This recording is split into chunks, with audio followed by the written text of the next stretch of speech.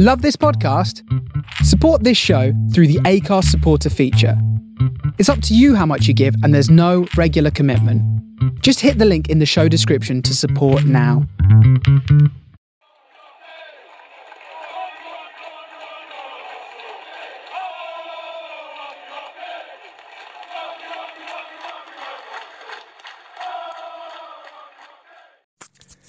All right, Treacle. People keep asking if I'm back, and I haven't really had an answer. But now, yeah, I'm thinking I'm back.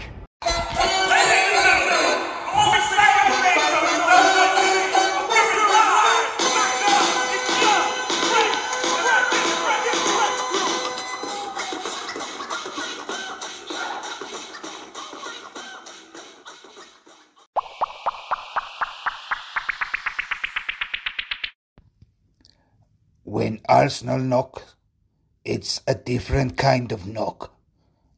But when the postman knocked, I knew it was a big fat check for Raoul. Oh, but not anymore. Nobody wants Raoul. I cast aside. I am unemployable, and everyone hates me.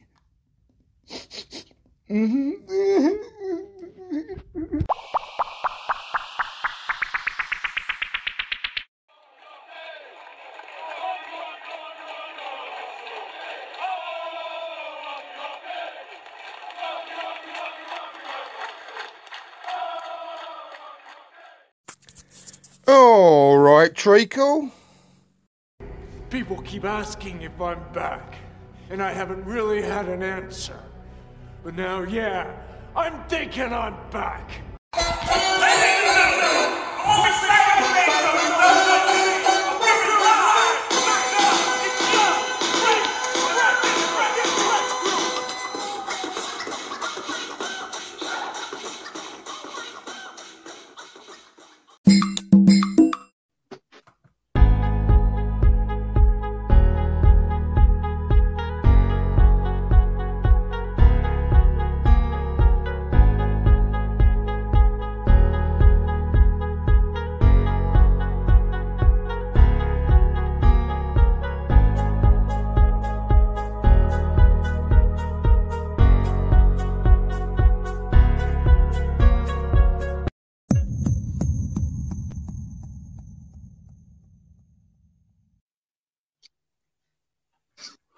Hello, it's a hello from me, and it's a hello from these guys as well.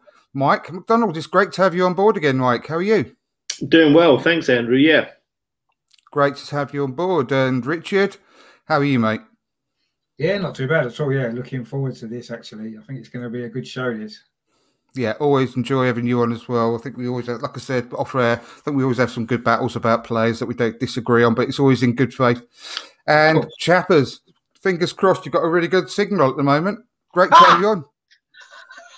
I mean, there's no response to that one, is there?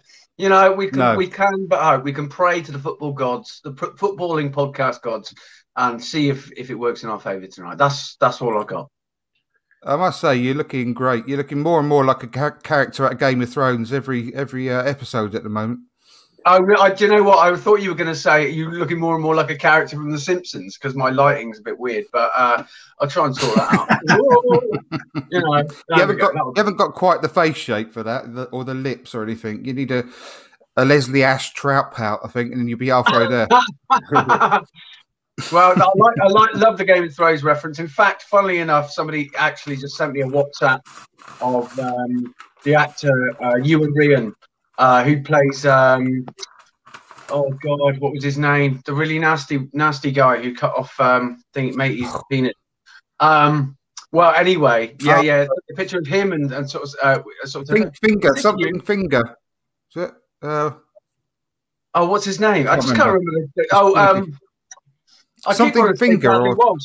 I keep wanting to say Bradley Walsh, but it's obviously not him. He's been in most things, but I don't think he's in Game of Thrones. No. The name Game of Thrones, by the way, I've never ever watched it. No, it's been a few years since I watched it as well, to be honest, so I've forgotten. I think you make an excellent maester, Rich. Well, I don't know if that's good or bad, but I'll assume it's a compliment, so I'll thank you for that. And Mike looks more like Peaky Blinders. With your hat on there, Mike. It's great. Trying. Looking good. Looking good. Right, let's get going. It's going to be a good one today, I think. I'm really looking forward to it. It's the squad, the 25-man squad for the next season, 21-22. And I think we're going to have a few disagreements along the way, which is always healthy. But it's quite a complicated thing to really work out. I mean, you've got a lot to take into account with the non-homegrown players. You can only have a maximum of 17. You can only have, obviously, you need to have 8 homegrown players, ideally, as well in your squad. But you can also have as many academy players as you like. There's no sort of restriction on that as well. But bearing in mind, we are obviously only going to be looking at the Premier League squad. So a lot of decisions I put my teeth in to make regarding who you're going to let go, who you're going to bring in, who you're going to promote, and so on and so forth. And there could be a few hard decisions as well with players we probably like, but think it's probably best to say au revoir to. So I think we'll go through. With the way I've worked it out, if we go through the goalkeepers first, I've actually then got the right backs, the left backs, the centre backs, and I've also split up my midfielders into central defensive midfielders and the attacking midfielders. Doesn't matter if you haven't, but I just thought it's an easier way for me to imagine things, really. And I think it's a good way of looking at it because they're very, very different types of players, as we know. So goalkeepers-wise, myself personally, I haven't really made any changes apart from, if we can, just to get rid of Rooney McBruneface, who is obviously nowhere near good enough for us. But I've gone with Leno and Ryan still. Now, I've mentioned a few times that I don't think Leno is a long-term goalkeeper good enough to get us where we really want to go, which is obviously league champions and going as far as we can in the Champions League eventually. Now, we're way off that. So, in my opinion, although I do want to move on from Leno eventually, he's far from top of the list of priorities, and we've got a lot more to do, I think, in the summer than worrying about replacing Leno personally. And then the third choice, it could either be, I'd be happy with either Arthur Okonkwo or Carl Hein from the under-23, so I think are progressing really, really well personally. So I'll go to you first, Mike, and see what your thoughts are on the goalkeeper situation for the squad next year. Well, the ins and outs selections are identical to yours there, Andrew. I need to ditch Runarsson. Got a small little fee there, I think 25 pence and some fruit pastels for him. That's a big deal, isn't it? You'll get that much? Well, maybe one of those sherbet things. Remember them licorice sticks? Yeah. I'd go for it myself because I love fruit pastels, you know. All right. I like the sour ones. Chappers has already bought Runarsson off me. I lied, Chappers. It's 2 million. So if you could just mail me the cashier's check for 2 million. Sorry, no. I love fruit pastels. I'm selling them to you, mate. I want the fruit pastels. Anyway, I agree with your. Sorry, Andrew. Go ahead. I was going to say I've been a little bit more pessimistic on the price we potentially might get for him. I put a minimum of $1 million to a maximum of 2 million. I think we're quite happy with getting the £1 million back that we paid, really, or near enough. Yeah, I'd agree with that. I totally agree. On the side of caution. Yeah, sure. On the Leno thing, I'm right with you. I would say that I think that Leno has got better every season he's been at Arsenal, and he's been one of our players of the season this year. Of course, he's much better handling the ball, saving shots than he is making decisions with his feet, but I still think he's got better at that.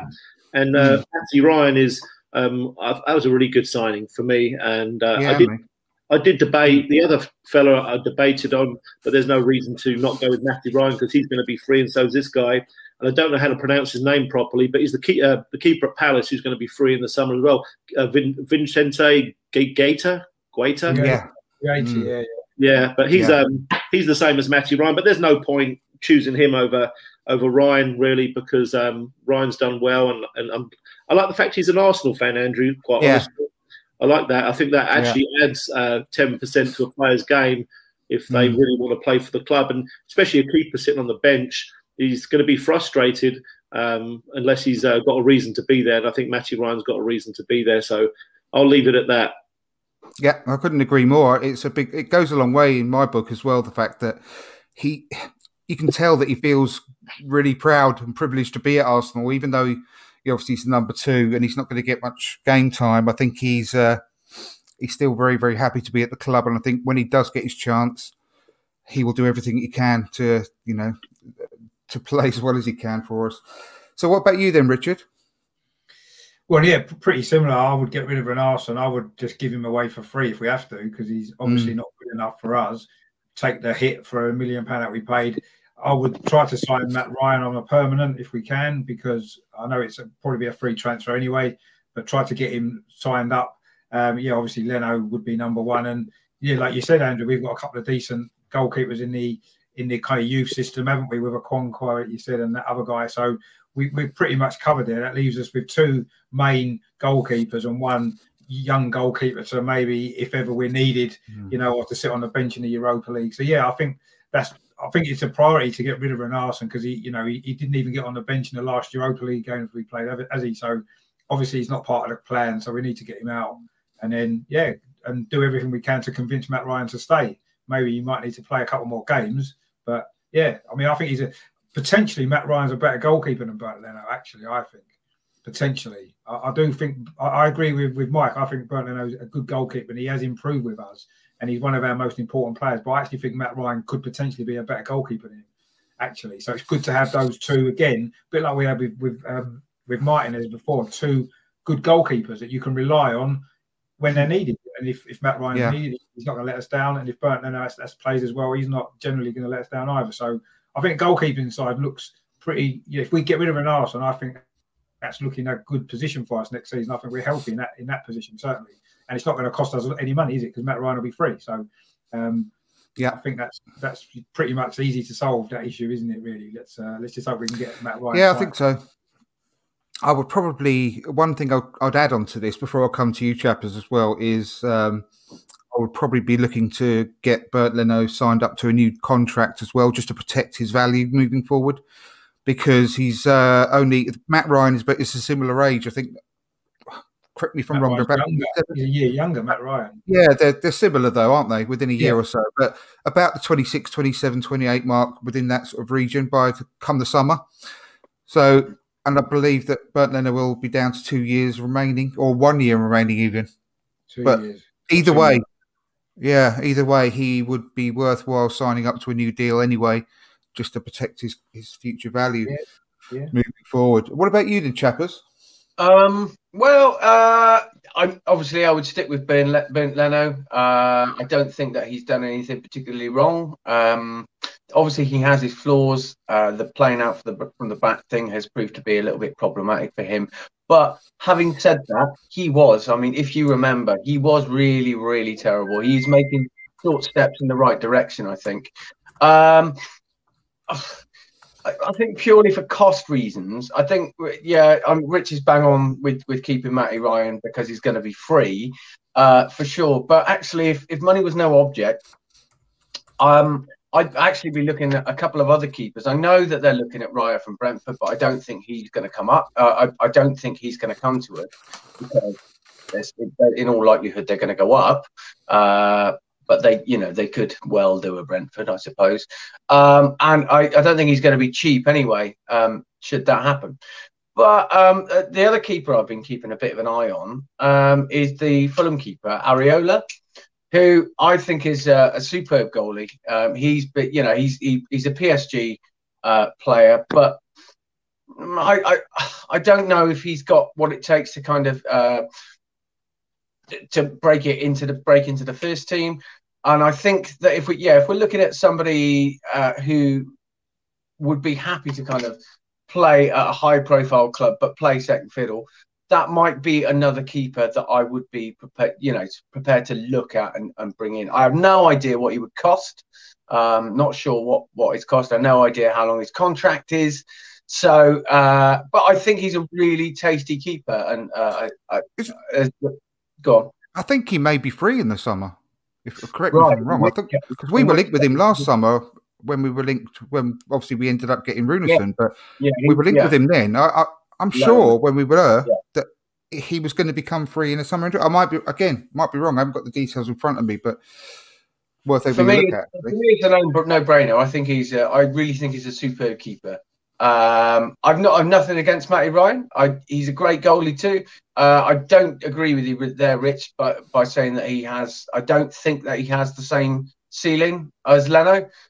Mind you, who knows, because we haven't actually seen that much of him in an Arsenal shirt.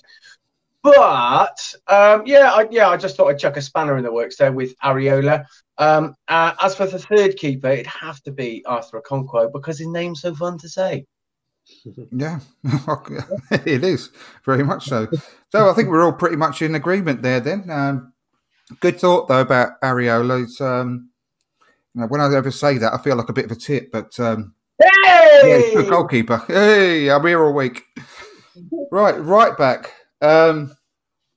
I have gone for a right back to sell Bellerin, keep Cedric, and bring in. And this is going to be a controversial one probably because there's lots of other names sort of flowing around. But I would bring in Matty Cash from Aston Villa. I really like him as a player, and I think he'd be not cheap by any stretch of the imagination. He'd be hard to prize away from Villa, but I really, really like him, and I think he's a good young player. He's got bags of pace, and he's exactly the type of right back that we are crying out for at the moment. He's dynamic. He's got a really good cross on him. Athletic. I think he can do everything we're looking for. Regards to the cost of bringing him in, I'm guessing, and I've looked on Transfermarkt, which is very, I don't really go by their prices, but he's down as around 27 million. So I've put down around the sort of the 30 to 35 million pound mark to get him in. I think we could probably get 20 to 25, minimum of 20 million for Bellerin, potentially 25. So we've got to make up a gap of around 10 million pounds potentially. But with his age, the fact that he's homegrown and the quality of player he is, I think he'd be a really good choice personally. I mean, you may not agree, but I would like to bring him in. But as a third choice, we've also got Chambers to fall back on. We've also got Ozai Tutu in the reserves, who's been quite successful on loan as a fourth choice, which would be very unlikely to have to fall back on. And we've also got Zach Swanson as well in the under-23s, who's doing quite well. So I think with those three, I mean, Cash, Cedric, and a third choice of Chambers, I think we're pretty well covered there. So, Mike, what do you think on that? Well, okay, yeah, I would get rid of Ozai Tutu. His contract's up in the summer, so he'll be going for free. He's at Cardiff, I believe, right now. And actually, he's been playing more as a right winger, certainly abroad. Yes, yeah. Than he has been as a right back. And I haven't seen enough of him to make a true judgment, but I do know that the players that I've chosen, I prefer. So the other one, the big one, is Bellerin. I value him as a person. I value him as a 7 out of 10 fullback. And I think he's a better defender. A lot of people say he's a better attacker than defender. I disagree. I think he's a better defender than an attacker. But I'm just, for many, many years, I've been over Hector Bellerin running down the right wing, being given the ball and then being submissive with it when he used to be a right midfielder as a youngster, and he has more opportunities to beat a man than most because he has a lightning burst of pace, or he did, and he still isn't slow, is he? So I just he's bothered me too much over the years. I think Arsenal deserve a player that isn't as submissive as Bellerin is willing to take on his fullback. Of course, Bellerin's strength is off the ball, but you know what? If I played for Arsenal, Andrew, I would make sure that I stayed behind at practice on a daily basis until I developed a trick or two and a way to beat the guy, the left back that I'm up against every single week for over 50% of the game. So I think Arsenal deserve better.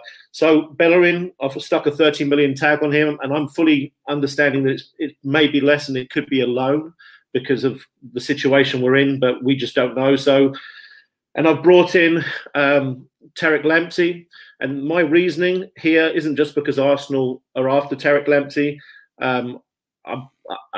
I hope it's okay to say that I feel like I identified him when he was back at Chelsea as somebody who makes a difference. And here's my main point, I guess I want to make about the right-back situation.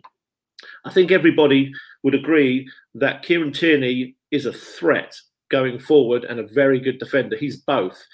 So, to me, if you want to move forward as a team, you've got to make sure that you give your opponent trouble coming from both sides. If they're going to slide across tight and compact on Tierney's side because he's such a threat, because they can do that because Bellerin and Cedric maybe aren't quite as much, that hurts the team. So I think what you have to do as a coach is that you have to balance that, and you have to make sure that your guy on the right is as much of a problem for them as the guy on the left. And to me, I don't see a right back in world football that is the sort of player that the coach has no option but to talk about and take care of in the locker room, pre-game and on the practice field.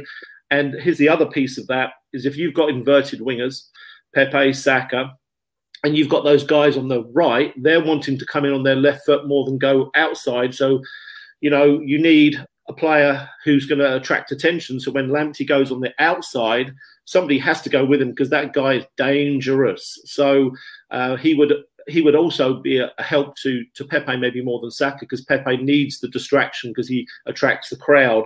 So that's my signing there. Cedric, I would keep hold of. I think he's done fantastically well. Congratulations to him for being called up for Portugal again.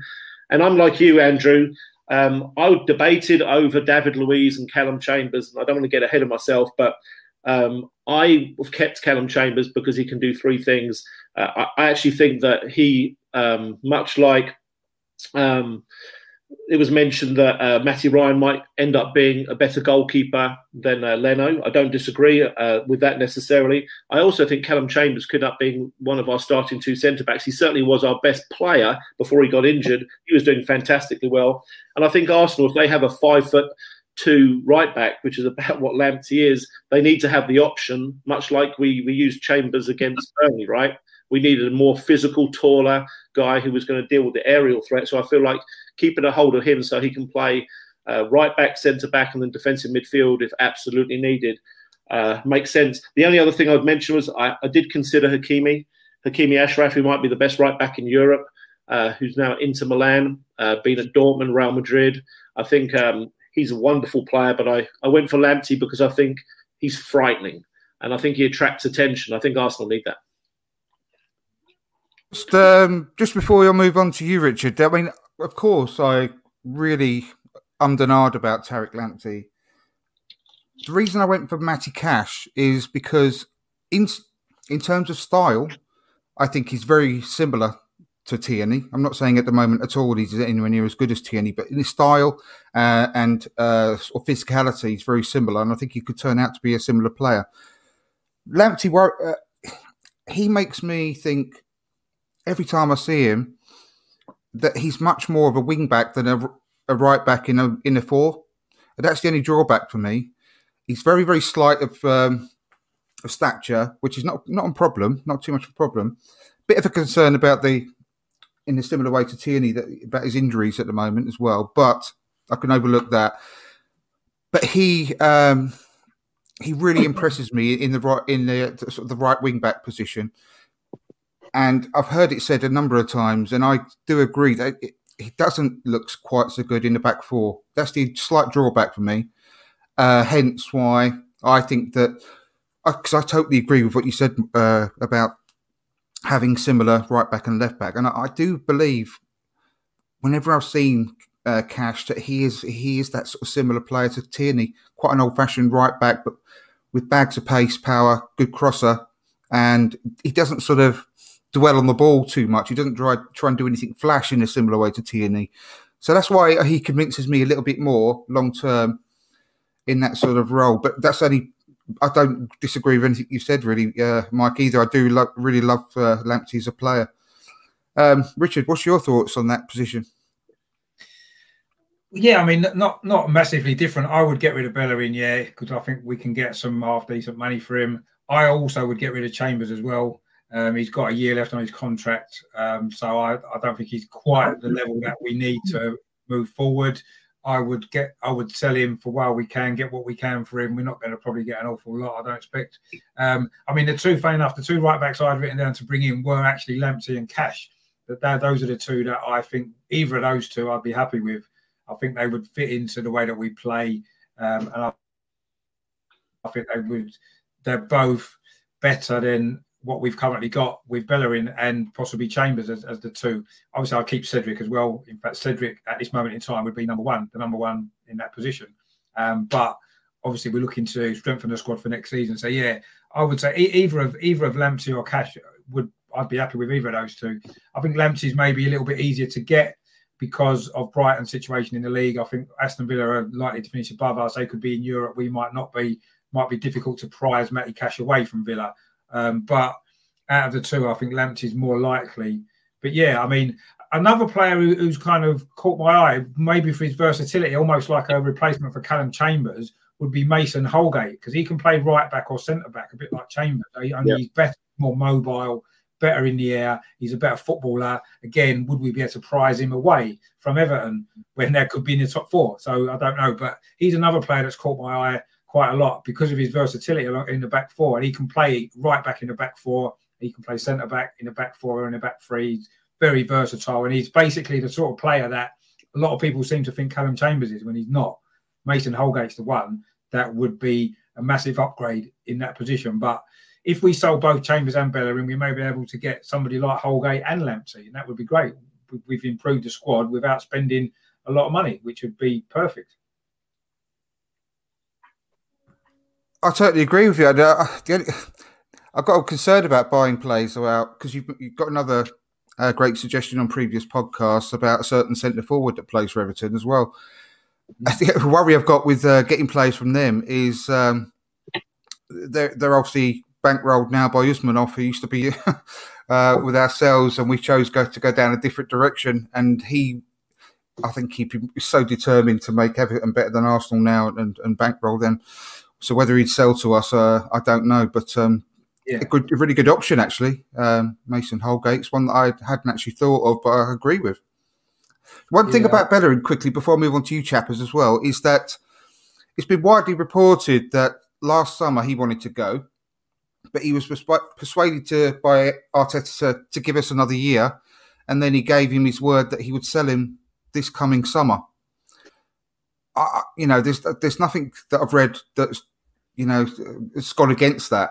I firmly believe that is the case. So, in some ways, I'd be quite happy to keep Bellerin because of he's Arsenal through and through. However, I do think he believes it's time to move on as well, as a lot of us fans as well do as well. So, what's your thoughts, chappers, on that situation? Do you know what? I've just done that thing where I've touched something and then I don't know how. No, hang on. No, it's all right. There I am. That was lucky. Jeez, right. What's my hair? Where are we? We're all right. Yeah, it's. I'm not too. Yeah, it's really not too different. I put down Tariq Lamptey as well. I put and also the fact that Bellerin ought to be sold. Owing to what you just said, actually, Andrew, with regards to the rumours that he was going to be sold, and I think he probably needs another challenge. I also think that actually quite a large defining factor of him kind of choosing, or maybe a factor, should we say, of him choosing to move on would be the treatment that he's got from a lot of people, from a lot of the so fans this year. He's come back from what would have been 10, 15 years ago, a career-ending injury. it's taken him a while to get back. He's still not at his best, and he may never will be at his best. But he does have that. He has the experience to be able to still be effective on the field, albeit he's not as consistent as he perhaps could be. So I think, it makes sense to sell him from an investment point of view as well. God knows how much it's going to cost to prize Tariq Lamptey away. I think he's going to be on everyone's radar. But yeah, he would be. I have sort of had very saucy dreams about he and Pepe down the old right hand side. So he would be my number one choice. Again, I'm fully on board with the Cedric thing. He's really surprised everybody, I think, this season, hasn't he? Just with the way that he's performed. So yes, good for him. And I'm going to keep Callum Chambers too, purely for his versatility. Let's not forget that as well as being a right back and a centre back, he can also play defensive midfield as well when called upon. He's certainly had some good games when he was on loan at Fulham. So and also, he has got some pretty decent hair, hasn't he? So that kind of swung it for me. The Chambers hair, Callum Rooms, as we like to call him in one of the many Arsenal chats that I'm in. So yeah, those three are my right back options.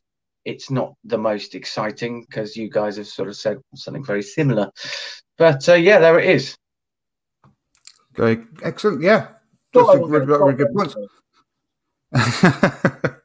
I'm going to come to you first next time to give you a bit more of an opportunity, chappers. That's all right, mate. The left backs. Yeah, no problem. Mine's easy, mate. Mine's easy. So my left back choices are probably going to surprise some people. Tierney, clearly number one. I personally think he's become the best left back in the league. Myself, I don't think there's anyone really that can match him at the moment. I was really, really torn on what to do there, and I've come up with a plan that probably people will laugh at and think I'm mad. But we've got an issue in the summer with Kolasinac coming back from loan, and he's got a year left on his contract when he does. Don't say it. Yeah, his value is nothing. Let me finish. His value is going to be nothing. If we get 5 million for him, great. I'll take it. But I don't think we will. He's got a year left on his contract. I don't think there's going to be many people coming in to queue round the block to buy him. The wages as well, isn't it? Exactly. As a point I was going to say. I'm tempted just to let him run his contract down for a year and have him as a backup left back, personally, to save that problem. And we've also got Saka that can play there. And because we've got so many talented players up front, I would not want to play Saka there. But if we were desperate, we could. And he could, that would mean that, one of the other players could just slot in up front as well. So that I would actually do that because I don't think we're going to get any money for him. I think we waste a lot of time trying to get him out all over Europe again. And I just think we just suck it up and let him run his contract down and have him as the backup left back personally. We've also got a couple of other talented youngsters as third or fourth choice. Fourth or fifth choice actually after Saka. Chalaji Bola and Joel Lopez as well, who are in the under-23s. I don't think they're good enough quite this at the moment to come into. In fact, I think Bola could probably do with leaving the club now, if I'm honest, because he's 22. Now, he's not a young kid anymore, and it's highly unlikely he's going to get into the first team. But at the moment, they're still under contract. Lopez is a very, very good player, Spanish left back, but he's not quite ready yet. But he's also fourth or fifth choice, potentially for Europa League ties and stuff like that. He could slot in as well in extreme emergencies. But I know that all of you are probably going to completely disagree with what I just said, but I think we could be spending an awful lot of time trying to hawk him around, and without any luck in the summer, whereby for the money we could get, is it worth it? I personally really don't think it is. I really don't think it is. So we might as well just make the most of it. Chappers, I'll go to you first this time, so you're not getting the last. Yeah. Well, I was, when you're talking about Kolasinac, actually, I did have a thought, which was that he can also double up as Mikel's bodyguard, couldn't he?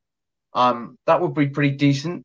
He's quite hard, so that is a thought. But no, in all seriousness, no, not for me, mate, not for me. I think if we can get 5 million for him, let's take it.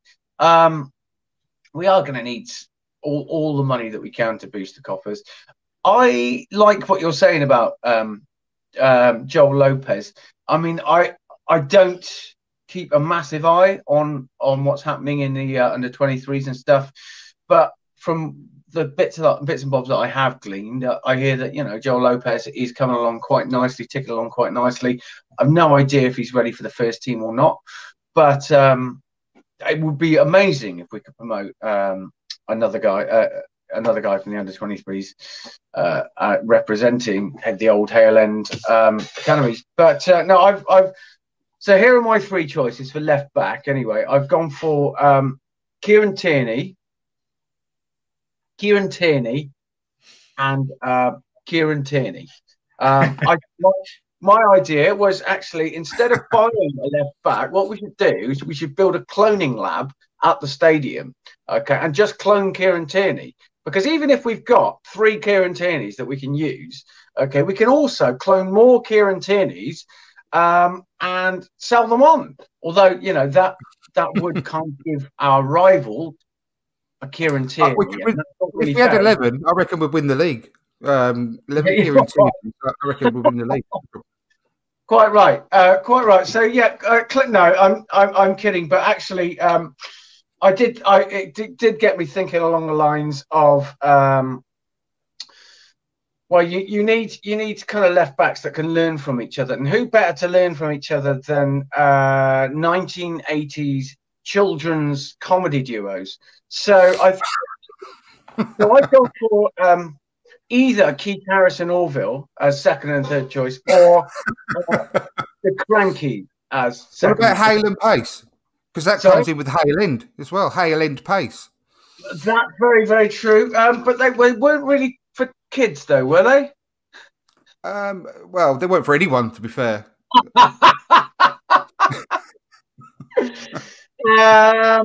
Yes. Orville would have to shed a few pounds, obviously. Keith Harris would have to, be alive. It's about the same height as Lamptey, though, Orville, to be fair. Probably got the same length legs. But I did think, I was thinking about actually Newcastle, and that they are having a terrible, torrid time of it at the moment. And I'm pretty convinced that they're going to go down, and I think a solid left backup would be. Oh no, he plays right back, doesn't he? No, he doesn't. Yes, that's right. No, who plays left back? Is it Aarons or Lewis? Lewis. Lewis. Jamal Lewis. Yeah, and he's absolutely terrible. Dreadful. Honestly, he's dreadful. Really? He's dreadful. I thought he played really, really. I haven't seen him much this season, but I thought he played really, really well for Norwich last year. He did. He's not taking it to it. In fact, Clive from the Arsenal Vision podcast, he knows the family really well. He does rate him very highly, but he's not had a good season with Newcastle. It's a bit of a risk to say it's just the club. He's not a good fit for the club, etc., etc. Yeah, but he was taking, catching the eye when he was at Norwich. He was excellent at Norwich last season. But so you'd rather have Orville over Jamal Lewis, then, would you? I'd probably rather have Hale and Pace than Jamal Lewis. for what he would cost. Yeah. Did you know that actually Gareth Hale, Gareth Hale, the one with the moustache, he actually did used to be a PE teacher, so he could be quite useful. Although he's probably sort of into his early 60s by now. So it's a fine balance, isn't it? I really appreciate those shout outs. Richard, good comment on the screen from Shane about Ainsley as well.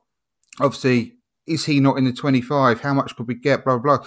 Well, obviously, I'm absolutely certain Ainsley's going to come into the conversation before too long. So what's your thoughts about left back? Well, yeah, I mean, left back is the one area of the team above anywhere else. I think that we need someone else in the squad because Kieran Tierney is the only first team left back that we've got.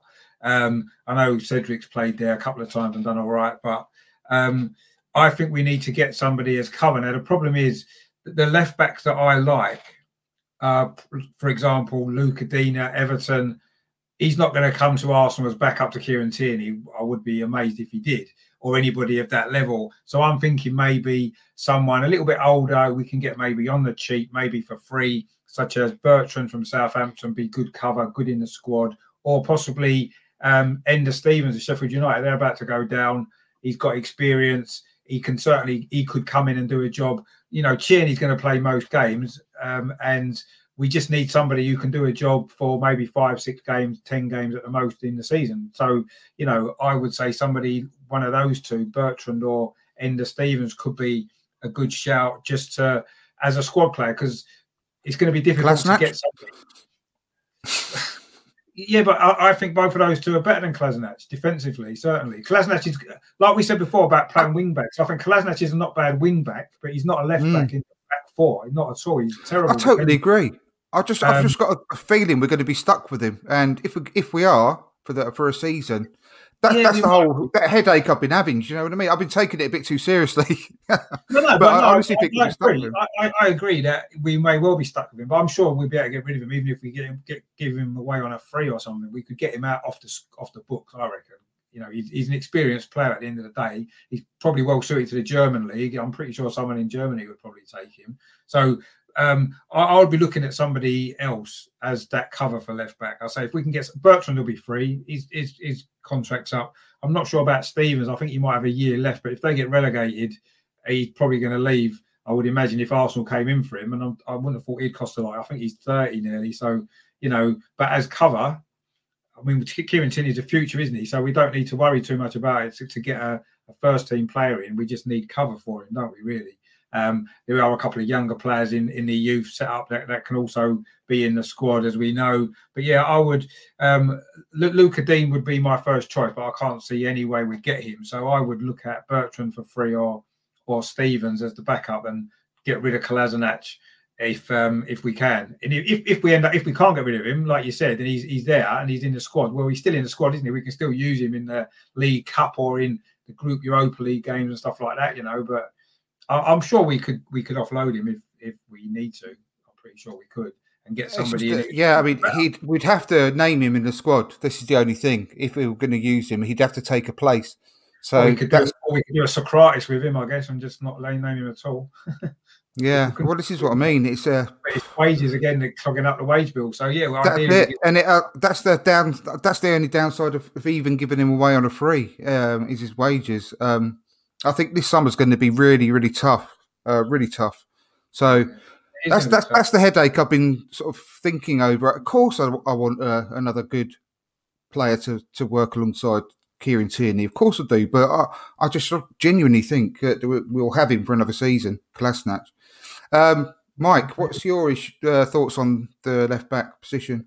Yeah, so first of all, I'm selling Kolasinac. I put down 5 million, but you know, again, that's going to be the high end, isn't it? It's more likely going to be a loan. Of course, he could stick it out. I would opt for getting rid of him for maybe not the sherbet or the other sweets I talked about. Maybe a tin of quality street with lots of strawberry creams in. We could switch him for a tin of those. I love those. But here we go. I've got an option for Arsenal for a left back, and the guy that I've chosen. Here's the deal that I've cut. So Stuttgart have got Mavropanos, right? And I debated whether we should bring him back. I think that he needs to prove his fitness. I've been watching him a lot this season. He's done very, very well, and I think he's going to be the future for Arsenal. So I say that we do a deal with Stuttgart where we let them keep Mavropanos for another season. We loan out Reiss Nelson to them to get their left wing back, who can also play left back. He's a Croatian guy called Borna Sosa.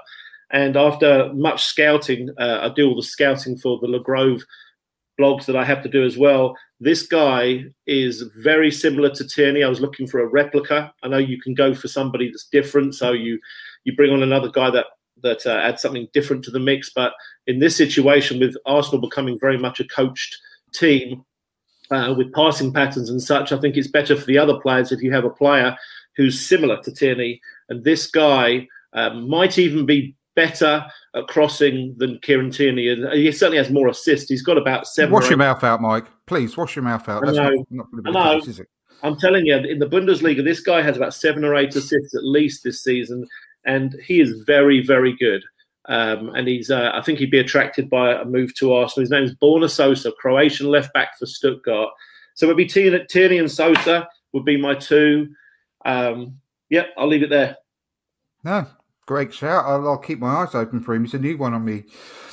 Don't know anything about the lad. So apparently we are, the name escapes me. I'm not even going to try but there's the centre half that's playing alongside Mavropanos. We are apparently in talks for him as well, which is a bit strange considering we've got Mavropanos who plays alongside him. But I think we might end up having a team of Stuttgart players at Arsenal at some point. I think that guy's at Frankfurt, Andrew. I think he's at Frankfurt. He's called Evan Ndicka. I think he's a Frankfurt player, but I could be wrong. I'll probably, No, actually, you may be right there. I may have got that completely and utterly wrong. But you might be right. That name does ring a bell. Right, we're going to move on to the centre-backs now, which I think is going to be a bit more contentious as well. I've gone fairly straightforward, if I'm honest. Gabriel, I think, is our best centre-back. Mari, very close behind, if not sort of alongside. I'm definitely going to be sticking my neck out and giving Saliba a chance next season. I really, really want to see him in the team. And this is the one I know, again, I'll probably get a load of stick for, but I'm going to keep hold of Holding as not as a first-choice player, but a squad player. Again, someone that's probably more happy to be in the squad as sort of 4th or 5th choice. I think he's very settled. He's getting better all the time. He's got a lot of years left in his legs because not only is he still young, but he's obviously lost a year or so of playing. But he's coming back to his best, in my opinion. And I think he's a very good player to have in reserve. I'm also keeping hold of Chambers as well, which I know, again, a lot of people will not agree with me on, but I do think I do rate Chambers. Again, I don't think there's many better quality players that will be happy to be a squad player around. I think he's a solid player. He always gives his all in any position he plays in, whether that be centre back, right back, or central defensive midfield. He can also play in a back 3. Very versatile, but he's never really let us down, in my opinion. Anyway, I do like him as a player. And we've also got a player whose attitude I absolutely adore. I think he's got so much potential. And it's Mavropanos is another one, but I don't know what to do about Mavropanos. I really don't. I haven't included him in my squad, but he's having a great season. Really is. But Mark McGuinness, I really like. I haven't seen an awful lot of him play because he's been out on loan, but he's been doing really well on loan. He's had his injury breaks this season as well, but his attitude is just spot on. He reminds me of a really young sort of Tony Adams coming through the academy with the way, not only because of his style, but I think he's probably a bit more adept on the ball than Adams was at his age. But he's already come out and said that I want nothing more than to emulate my mates Saka and Smith Rowe by coming into the team and really grabbing my chance and not letting go once I get it. And he really wants it to come through and break through at Arsenal, but he has got the ability to do that, I think. But it's whether he will get the chance. So I'd like to see him in the Europa League squads, maybe, and maybe the Carabao Cup squads. And I mean, the game I saw him most recently in was during the lockdown against MK Dons when he scored that lovely header. I don't know if you remember, if you watched that game. Again, it was only against MK Dons, but I thought he played really well in that game. And he's getting rave reviews. So, I mean, Ballard is not far behind him. And we've also brought in Omar Rekik, but he's not even, last time I checked, I don't think he'd even made his under-23 debut. There's something strange going on there. So I don't think he's ready by any stretch of the imagination. But I was really toying about David Luiz because I think he's having a really good season, and whether to give him that one more year and then potentially see whether he would join the coaching staff. But I decided to be really ruthless and just say no, enough. We just have to cut the ties. And if we're gonna move forward and have this new Arteta revolution, you can't do it half-heartedly. You've got to do it properly and, you know, rip those band-aids off, whether how much they hurt initially. And I would just drop him out of the squad, say, yeah, big thank you to him, because I think he has done really well. But I would really put my faith in Saliba personally, and really sort of look to the future. So there you go. And I'll go back around the other way this time again, Mike, and to see what your thoughts are on that and your choices of the centre-back. Yeah, so starting with the loans, I'd keep McGuinness and Ballard out on loan. I think they would just get lost in the shuffle, and I think they need to play to prove that they might be good enough another season out on loan.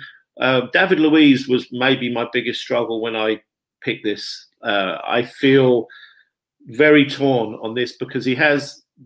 for 7/8 of the season, he's been not just good, he's been very good. And I trust Arteta on this. He's got a lot of good options. And I trust Arteta mainly because he's improved our centre-backs more than any other area of the field. I mean, a year ago, we were saying we didn't have any good centre-backs and that Saliba was going to have to be our godsend. And that has proved to be not true. And he's worked with them, made it to where we don't really mind whoever is chosen at centre-back. I hope I'm speaking for the masses. I think I am. And so I wanted to leave it as is, but I wanted to move on from David Luiz. And that's something I'm not totally settled on. But I've got 5 centre-backs. It's the same 5 centre-backs that Andrew has got. Bring back Saliba. I actually don't think the club will do that. I think Saliba's probably told the club he's done. But that's what I would do. I'll bring Saliba back. And I would bleed him in slowly. I've actually been wanting to see Gabriel Marie as our main centre-back pairing. I think they're our best 2 defenders, and I haven't seen them together to know if it would work. But and then some people say to me, well, they're both left-footed, and then I say to them, well, most centre-back pairings that have ever played the game together were both right-footed, so I'm not sure that it really matters that much. But so anyway, I'd love to see Gabriel Marie, keep Saliba, Chambers. Totally agree. Yeah, keep Chambers and Holding. So there's 5 right there. And so David Luiz would move on for free. But I'm torn on that. I'm very torn. I've already got rid of Bellerin. Now I'm getting rid of Luiz. I'm about to get rid of another senior leader that you'll find out about coming up here. And so, you know, as somebody who coaches myself, I know that you've got to have leadership, but I suppose I'll talk about that more a little bit later. Yeah, no, I basically carbon copy because I was really umming and ahhing about Luiz. I really, really was, because I do like his attitude. I like him as a person. And he's obviously, I like him as a player this season as well. I've always liked him as a player, even when he's at Chelsea. I hate to say it, but I've always loved that kind of player who plays the way he does. And I don't know who it was. I heard it on a podcast, so forgive me for not remembering who it was that said it, but I totally agree. I heard that he is a footballer that happens to play in defence. He's not like a central defender. He's a proper good footballer that just plays in that position. And you know, I like that about him. I know he makes mistakes, and no one gets more angry than me when our players make stupid mistakes. But I don't think he's made that many recently, if I'm honest. But I take the rough with the smooth with players like him. And in a similar way, at the other end of the pitch, that's the reason why I like Pepe, because he's flawed. He's a bit of a flawed genius, and I like that type of player. And like I said, you have to take the rough with the smooth. So, Richard, what's your thoughts on the whole centre-back situation? Yeah, I mean, just picking up on Mike's point about two left-footed centre-backs. I know a lot of centre-back partnerships are both right-footed, but I'm left-footed myself. And I don't know many left-footed people that are comfortable playing as a right-sided centre-back, whereas a lot of right-footed players are more comfortable playing in the left-sided centre-back position. I don't know why that is.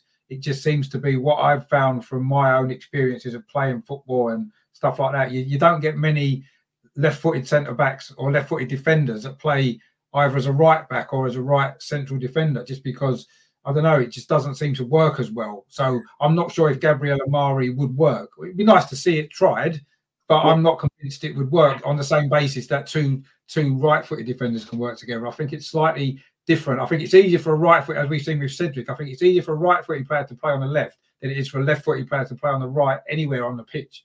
I'm thinking, Richard, that maybe with the world of these inverted wingers everywhere, not just at Arsenal, that when let me get this right, when a right-footed left winger cuts inside, as he's more likely to do, he's on the favourite foot of the centre-back now. So, because we're in a different world now. So that was my thought. Yeah, possibly. I mean, I'd like to see it tried to see how it does work and how they complement each other. But quite often with centre-backs, I think you need to know your role. And if they're used to playing on the left, they're going to naturally drift to the left, maybe more so than they should sometimes. And it could pull them out of position. I'm not sure, but I'd like to see that works. I mean, in terms of the centre-backs, obviously I'd keep Gabriel, I'd keep Mari. I would offer David Luiz another year. I don't know if the club have offered him, but I would try to keep him for another year. I think his experience is vital. I would actually call back Mavropanos from loan and have him in the squad next season. I'm sure he could get games. I think he's good enough. He looked good enough before. He had a few injury issues. He's gone on loan and done well. I would sell Holding because I don't think he's good enough. I would also get rid of Saliba because if he's not been given a chance so far, I don't think he fits in with the plans. And I agree with Mike. I think he's probably not going to want to stay anyway. So I think we could get a few quid for him because he's young. We paid quite a lot of money for him. So I would clear out him. Obviously, Chambers already said I would get rid of as well.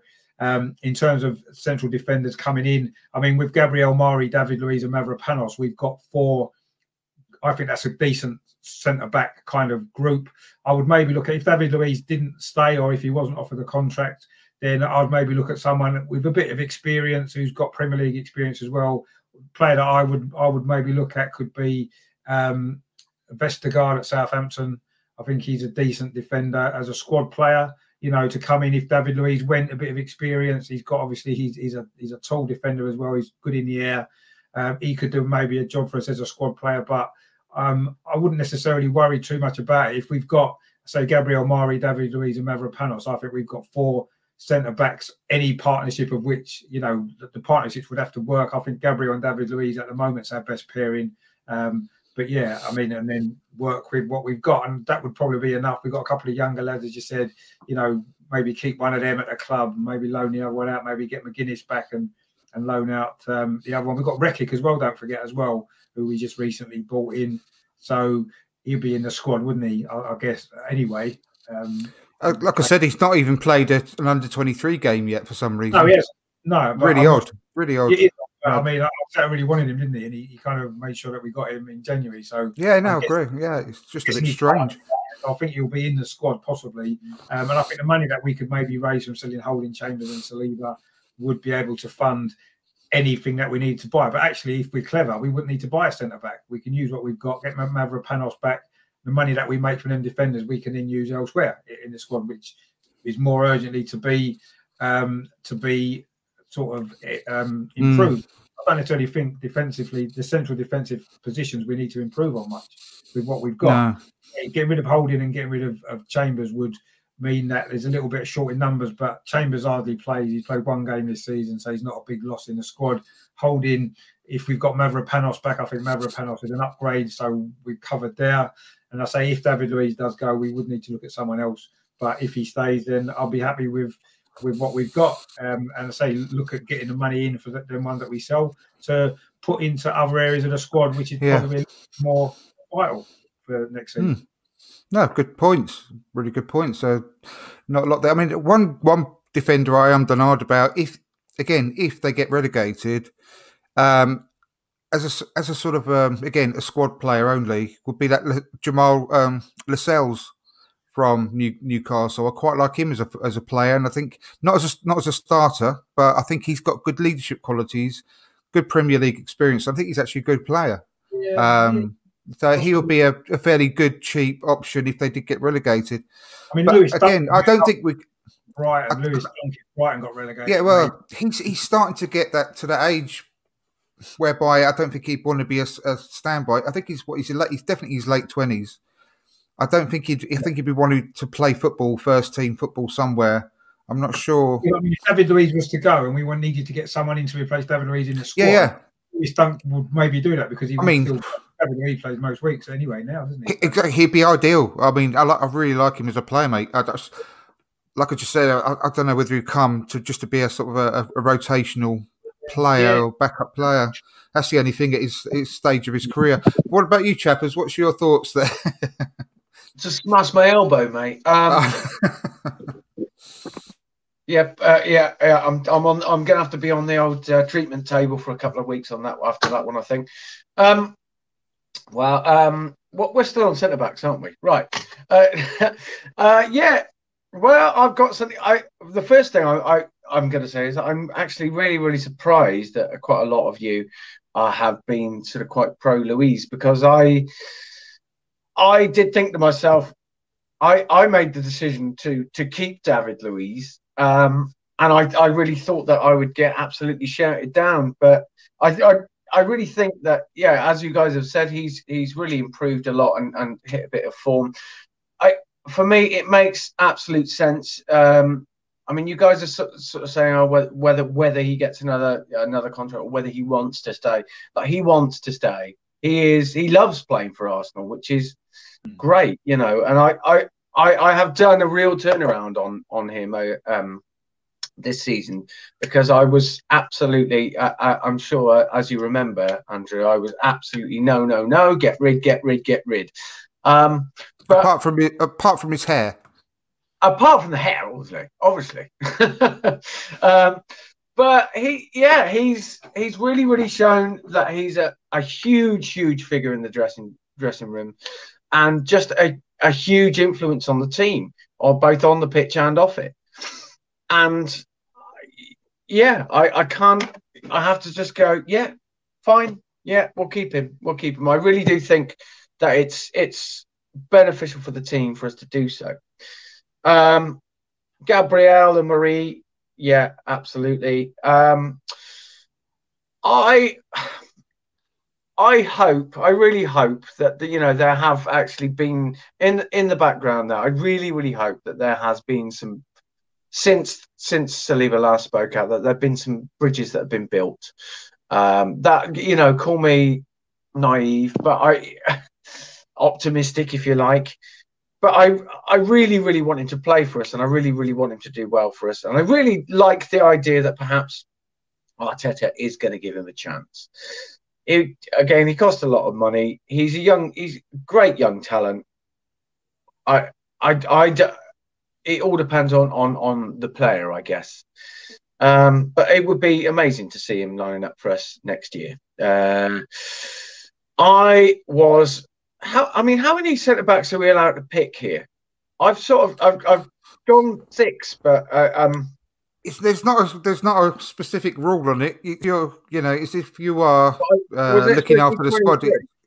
If you have an extra centre back in there, then you've got to have one player less somewhere else. So it's just one of those, really. But I think around 5 is more than enough, personally. I actually think that I think we get rid of Holding. I think we get some money, and we get Mavropanos back. There, I've said it. I think that Holding is at a decent value at the moment. The less he plays, the more his value is going to decrease. And Mavropanos has proven to be quite useful. So I think we keep Mavropanos, get rid of Holding. Fair play. That's absolutely fine. No problem at all.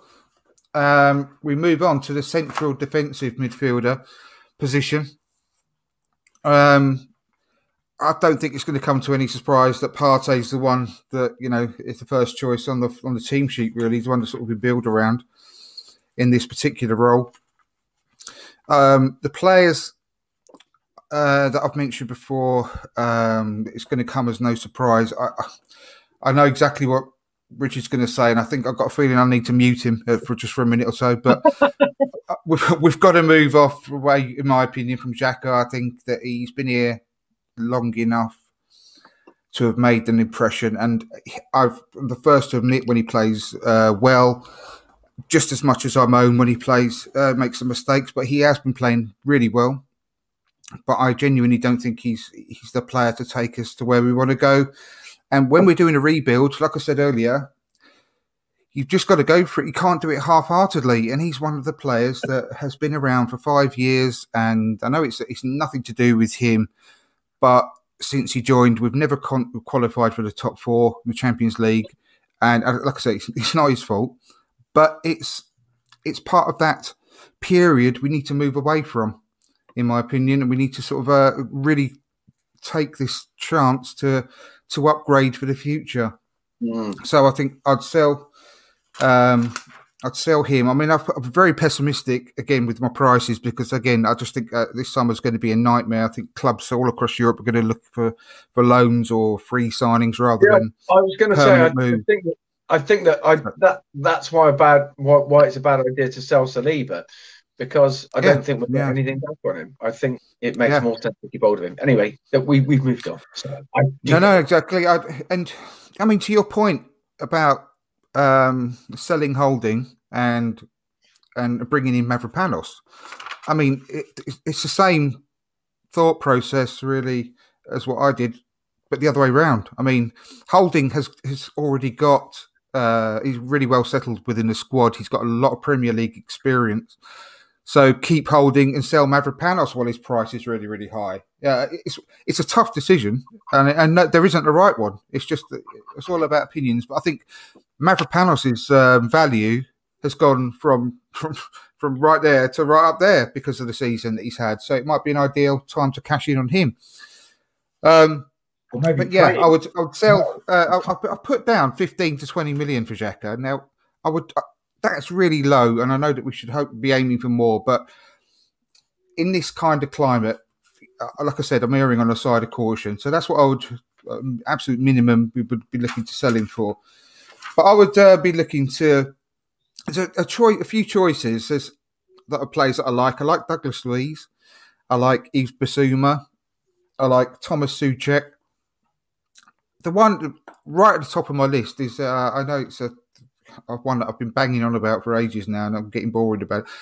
But it's the AZ Alkmaar skipper, Teun Koopmeiners. The more I read about him and the more I see him, the more I like him. I just desperately wish that we were in for him. I know that we have made inquiries because, as I said, I've spoken to the guy that works for AZ Alkmaar. He knows the player personally. He knows his agent, and he knows that Arsenal have made contact in the past. But, I mean, look at this, right? This is this season. 26 appearances. Bearing in mind, he spent 16 of those 26 appearances have been as a central defensive midfielder. He's got 9 goals, 4 assists so far as a CDM. He's played 9 times as a central midfielder. He's got 4 goals and 1 assist.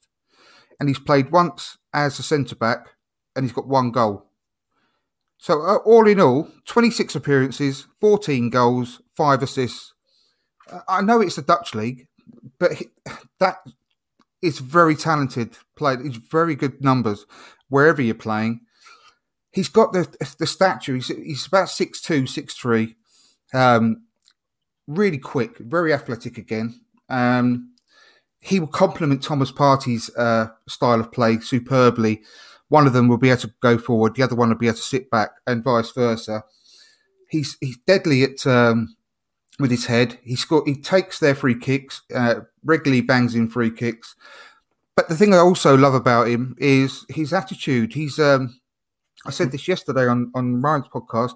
He's got the same sort of attitude as De Ligt from the Ajax before when he met. Remember that video that was doing the rounds? I think it was before their semi-final appearance in Champions League, where he was standing on a table addressing all those people when he was only 20, 21 at the time. De Ligt, and it's been widely said that this guy, Teun Koopmeiners, has got the same kind of attitude. He's been a captain for at least 2 or 3 years now, and he's only 22, 23 still.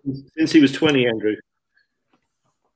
Excuse me. I think he's since he was 20 when he became captain. Mm-hmm.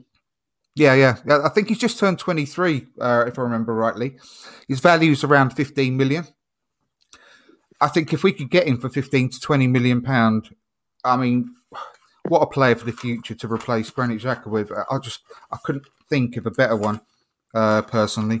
I would like also then Miguel Aziz to be a regular part of the first team squad next season.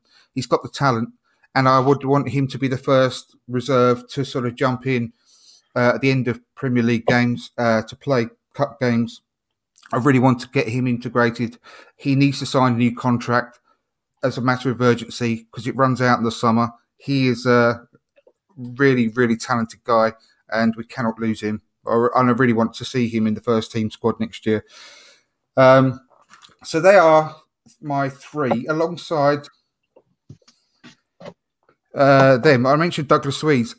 With the players which we'll come on to later that I'm going to look at selling. Hang on one moment. I need to... Apologies. We've got the room and the budget, and this is in an ideal world, to also buy Douglas Luiz. I would love to get him as well, if I possibly could, because he's only 21, 22. Not the finished article by any means, but I think that he's got a player of immense potential. I really like him. And, yeah, in an ideal world, I'd like to get Koopmeiners and Douglas Luiz. I'm going to go to you this time. I think I went to Mike first last time. We need to get a little bit of a move on to get through these, so we don't want to have a 2-hour show. Chapper, so what's your ideal for CDM? Well, I just wanted to say, actually, with regards to the Koopmeiners thing, because you were saying, oh well, yeah, I know it's the Dutch league, but don't forget Steven Bergwijn came from the Dutch league. Oh yeah. Sorry. A lot of great players have come from the Dutch league, mate. A lot of great players. No, yeah, right, exactly. No, yeah, fair enough. I think keep Granit Xhaka for 1 more year. And my reasoning behind this is because I want to get I do want to get a new young central midfield player in who has those very similar qualities, but doesn't get caught flat-footed all the time, has a bit more of an engine, has an excellent passing range, and we were talking again about attitude. And I made a comment on Twitter the other day, which you also commented on. So I really, really like the look of Boubakary Soumaré, who I think we were in for last year as well, with all the kind of party when all the party rumours were going on. Now a lot of people are have said, well, he's too similar player to Partey, etc. But this is my reasoning behind keeping Xhaka. Is that if you've got Xhaka for another year and Soumaré sort of competing, sharing the same spot, then I think that their skill set is similar enough that they can sort of combine to make the super midfielder, the super party partner, if you like. I could be talking out of my arse here, but that's my hot take. Keep Xhaka for another year just for that kind of transition period, and to kind of get Soumaré used to the way of of what his role should be with Partey. I think his passing range is amazing. And I also think, he's not afraid to go forward and attack. And again, it's that whole kind of like sharing the duties with Partey. I think he would be fantastic for us. My next, so I've gone Partey, Xhaka, Soumaré. My next, my next choice will be a controversial choice, I'm sure, but I am willing to give Joe Willock another shot. I think that we should get him back on loan. I think he's done okay at Newcastle this year, but I just think we need a little bit of variety in midfield. And this is in this CDM role in the defensive positions. Sorry? Well, I'm just talking about in midfield. Shall we say? That's fair enough. Fair enough. Just want to specify. I suppose I'm using like a 4-2-3-1 formation. Yeah. Yeah. So and I'm saying so. I've got 4 midfielders there, and the fourth one is Willock. Just because I think that he offers something a little bit different, and he's got that kind of drive and that dynamic to shake things up a little bit, to grab things by the scruff of the neck a little bit. He's done all right at Newcastle this year, so that little bit of experience would serve him well. And I think, let's give him another year. Plus, we don't have loads of money. There you go. Fair enough. Richard, on to you. Yeah, I mean, obviously, Thomas Partey is the, like you said, building the team around him. I do think we need somebody in the squad who can fill in for Thomas Partey when he's not there, when he's not fit. He's not been very fit this season. That's a bit of a worry. I actually quite like the guy at Fulham, Anguissa. I think he's only on loan at Fulham, isn't he? I think he could be he's a good player. Yeah, I think he could be a good player to come in. Basuma as well. I think he could be a good player to play either in place of Thomas Partey when he's not playing, or even alongside him, possibly. I think they're quite similar. But either of those two, I would be tempted to get. Of course, I'd keep Xhaka because he's been this season our best midfield player, and I think his experience. I mean, you're saying we've not finished in the top 4 when we've had Xhaka. We've not finished in the top 4 with Aubameyang, with Lacazette. Loads of other players we've not finished in the top 4 either. So let's get rid of all of them, shall we, as well? And let's have no team and start again. If we're going to get rid of everyone that's not... I wouldn't mind. There's all the whole team. There's no one in this team that's got us in the top 4, because apart from Bellerin, and everyone wants him gone. So, on that basis alone, I don't think that's the reason to be judging Granit Xhaka. I think Granit Xhaka, with his experience, is actually vital. To me, he's the captain of this team, whether he's got the armband or not. On the pitch, he's the captain of the team. And you don't get rid of him without replacing him with a player who can be captain on the pitch as well. And I think that we haven't got the money, as Chap has just said, to do that. So I think we keep Granit Xhaka. We obviously keep Thomas Partey. I would get in, Anguissa, even possibly Lamina as well at Fulham. I think he's on loan as well. I think it was at Bournemouth. Player like that in the squad, somebody like that, Basuma, and Aziz as well, as bringing him in from the under-23s into the squad as well. And I think that we've got good options there. Bearing in mind, Thomas Partey's hardly played, and that worries me. We do need some cover for him. It's more important than replacing Granit Xhaka at this moment in time. I think getting someone to cover for Thomas Partey is more important in his role and what he offers to the team, which is unique in our squad. We've got no one else like him. So that should be a priority. Replacing Granit Xhaka isn't a priority because we've got a couple of players who can come in and do that maybe similar sort of job. I'd get rid of El Neni, by the way, as well. I'd sell El Neni, and I would send Ceballos back where he's come from and pay for his plane ticket as well. So, I mean, Willock, I know he's more of an attacking player. I wouldn't take Willock back. I'd sell him to Newcastle because they love him and he's doing okay there. He's not good enough for us if we want to improve. Maitland-Niles as well, who's kind of a defensive midfield player in his head. I would send him somewhere else as well, sell him while we can, or somewhere else, because again, it's a player off the wage bill. It's money coming into the club. Torreira, don't forget Torreira and Guendouzi. Actually, I would keep Guendouzi. I'd get him back in the squad, and maybe sell Torreira. Although Torreira is a better player, I forgot those guys. Yeah, Torreira doesn't want to really be with us, does he? So, although he's a better player, if we could get him down back, on my tail list, but that's the one thing. Sorry, excuse me. I'm sorry, Richard. Carry on. I do apologise. I was just going to say, if we could get the Torreira back that we had when he first came for the first 6 months, I would have him back, but I don't think we will. I don't think he was ever settled in London, and I'm not sure. So I would bring Guendouzi back in the squad because I think he's versatile, and if he can sort his head out and get his attitude right, he can be a good player for us, actually. So exactly. Everybody else, I would sell or get rid of or loan out, whatever, and that would be it, with Aziz coming into the squad a bit more as well. And that's our defensive midfield area, I think, pretty well sorted out, actually, and that will take us forward in a good way, I think. I'd love to see Guendouzi and Torreira under Mikel Arteta to see what he could do with them. If we could get the best of them, I think it could really work. I think that Torreira could actually be a great partner for Thomas Partey, but I don't think he would. Sure. Exactly like you said, I don't think he wants to come back. I don't think he's settled. And I think the bridges, that ship has sailed. The bridge is burnt. Yeah, so you're going to say something there, Chappers? I was just going to say that Guendouzi's gone on record just this week, hasn't he? Basically, sort of certainly trying to build bridges publicly by saying, when I go back to Arsenal, I'm going to give it all my all. And he's been told that he's not got a future there. That's what's happened there. Honestly, I'll bet you £1 million he knows that he's not going to be kept on there. They're also in danger of being relegated, if I'm honest. But he's not done as well as we thought he was doing overall, I don't think.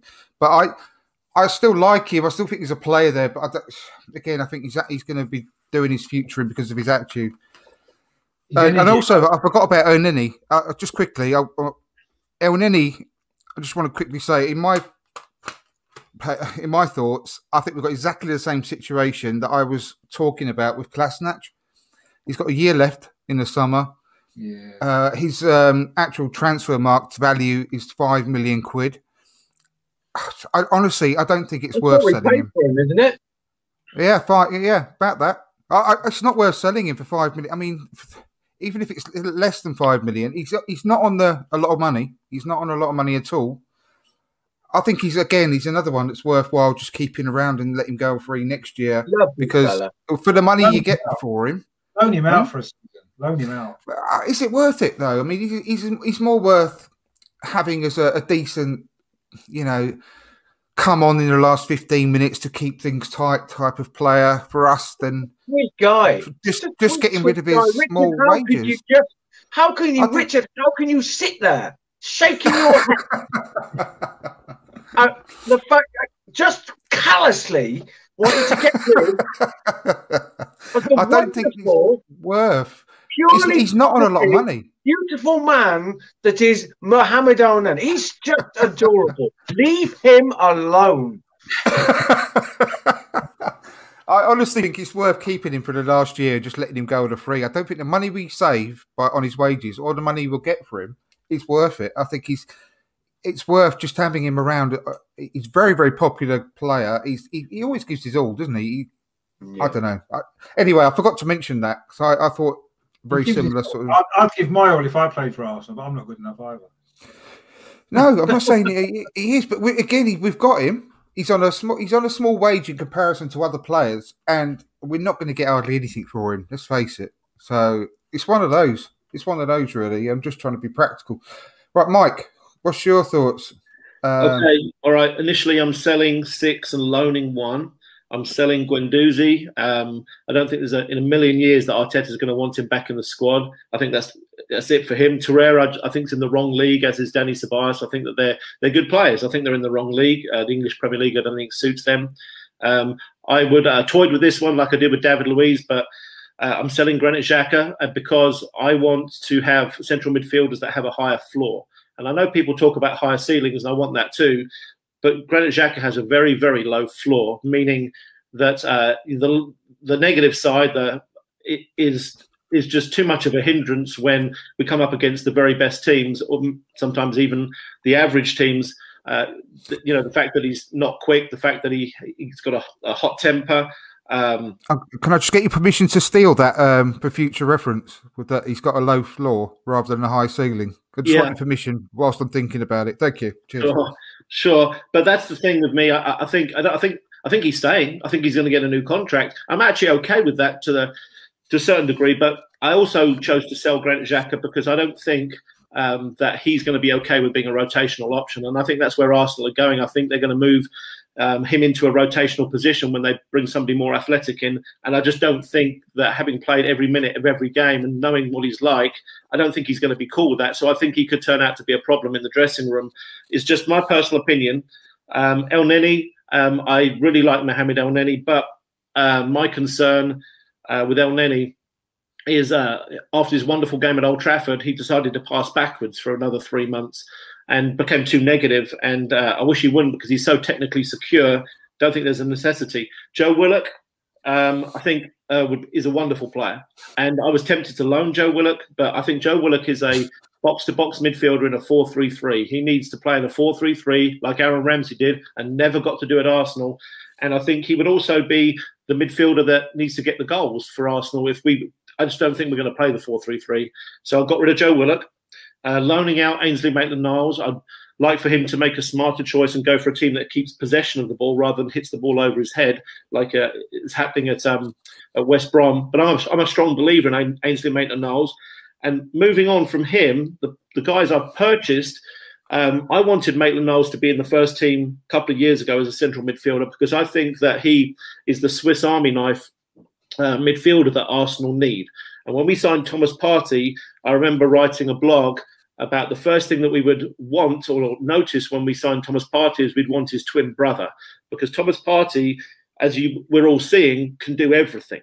And I don't want to go down the list. We've seen him play. I know his shooting's off right now, but he scored many goals for Atletico Madrid, and I think that'll clean up. And I see Ainsley Maitland-Niles that way, a player who's a Swiss Army player who's got the pace, the athleticism. We need modern athletic players to match up with the rest of the teams in the Premier League, and Arsenal don't have that beyond Thomas Partey. And I think that you'll find that that's exactly what the club are going to do, because Arteta and Edu have spoken about the need for having players with that kind of physical profile. So I made my criteria of purchases on players who can play with more tempo, have the ability to have pitches in their mind and can play 1 and 2 touch, offer belief to the players around them, like Thomas Partey raised Granit Xhaka's game. There's no doubt about it when he showed up and plays next to him. Guys who've got capabilities of scoring goals, because I think we scored 1 goal from central midfield this year. And flexibility. I think you'll find the future with Arteta is going to be not just forwards attacking players, but midfielders that the other team don't know who's playing DM, who's playing central midfield, and they can move around. So on to the players I've chosen. My first one is Aurélien Tchouameni. You may or may not have heard of him. He's Monaco's central midfielder. He is Thomas Partey's twin brother. I've been looking for Thomas Partey's twin brother because I know you may say, well, we need somebody different to complement. Well, if you've got the full skill set, you can pick out which school you want. So if Thomas Partey needs to be the defensive player, we know he can do that. We can also see him further forward as a central midfield player. And this guy can do the same thing. He actually looks quite like him as well. So, but he's a wonderful, wonderful young talent. The other one is Zambo Anguissa, same as Richard. Same thing. I want a Swiss Army knife player, a guy that can play quickly, who can break the lines on the dribble. He's got the most tackles and the most, running with the ball from midfield, I think, in the Premier League. Both of those statistics. And I wasn't aware of that till the other day. And I think if we could get him for about 25 million, what a wonderful player he is. And maybe the main one is Yves Bissouma, because Yves Bissouma encompasses everything I think that Arsenal need.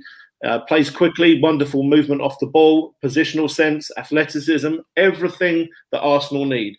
And he might be actually my first pick if I was going to make my choice first, second, third. So there you go. There's 3 I've bought. Keeping Thomas Partey and promoting Miguel Aziz, who's a different kind of player, but more elegant, isn't he? I think definitely. Don't think the club are going to do that. I think they're going to loan him, sign a contract and loan him. But I think he's going to be a future midfielder for 5 to 10 years. He's good enough. I think he's good enough to start playing for the first team now. Personally, he's 19. He's not like he's 16 or anything. He's wet behind the ears anymore. He's 19. I think he's grown a lot in the last 12 months as well in stature. He's got a lot of more muscle, but I think everything I agree with all that, and you know, what you other 2 as well said about the other players that you've mentioned. I still have to say, you know, all of the qualities that you've mentioned with all the other players, I still have to say Tayan has got all of those as well, and and the reason I sort of I like him so much as well is not only his age and the fact that what you said, Richard, really hit home. You can't sell Granit Xhaka and get rid of his leadership on the pitch without replacing it. That's what he's got over and above, I think, a lot of the other people we've been speaking about as targets to come in. He has got that in abundance. So we wouldn't be left quite so weak on the pitch with him around. I don't think he's the sort of person who will let anyone sort of slack that's playing on the same pitch as him. So I think he's a really good thing in his favour as well. Also, Bissouma, I totally agree with. I think he's a fantastic player. I think he may get priced. I think it's going to be a bit of a bidding war for him amongst the top clubs, and I think he might be priced out of our bracket. I think he'll end up probably going for more than Thomas Partey.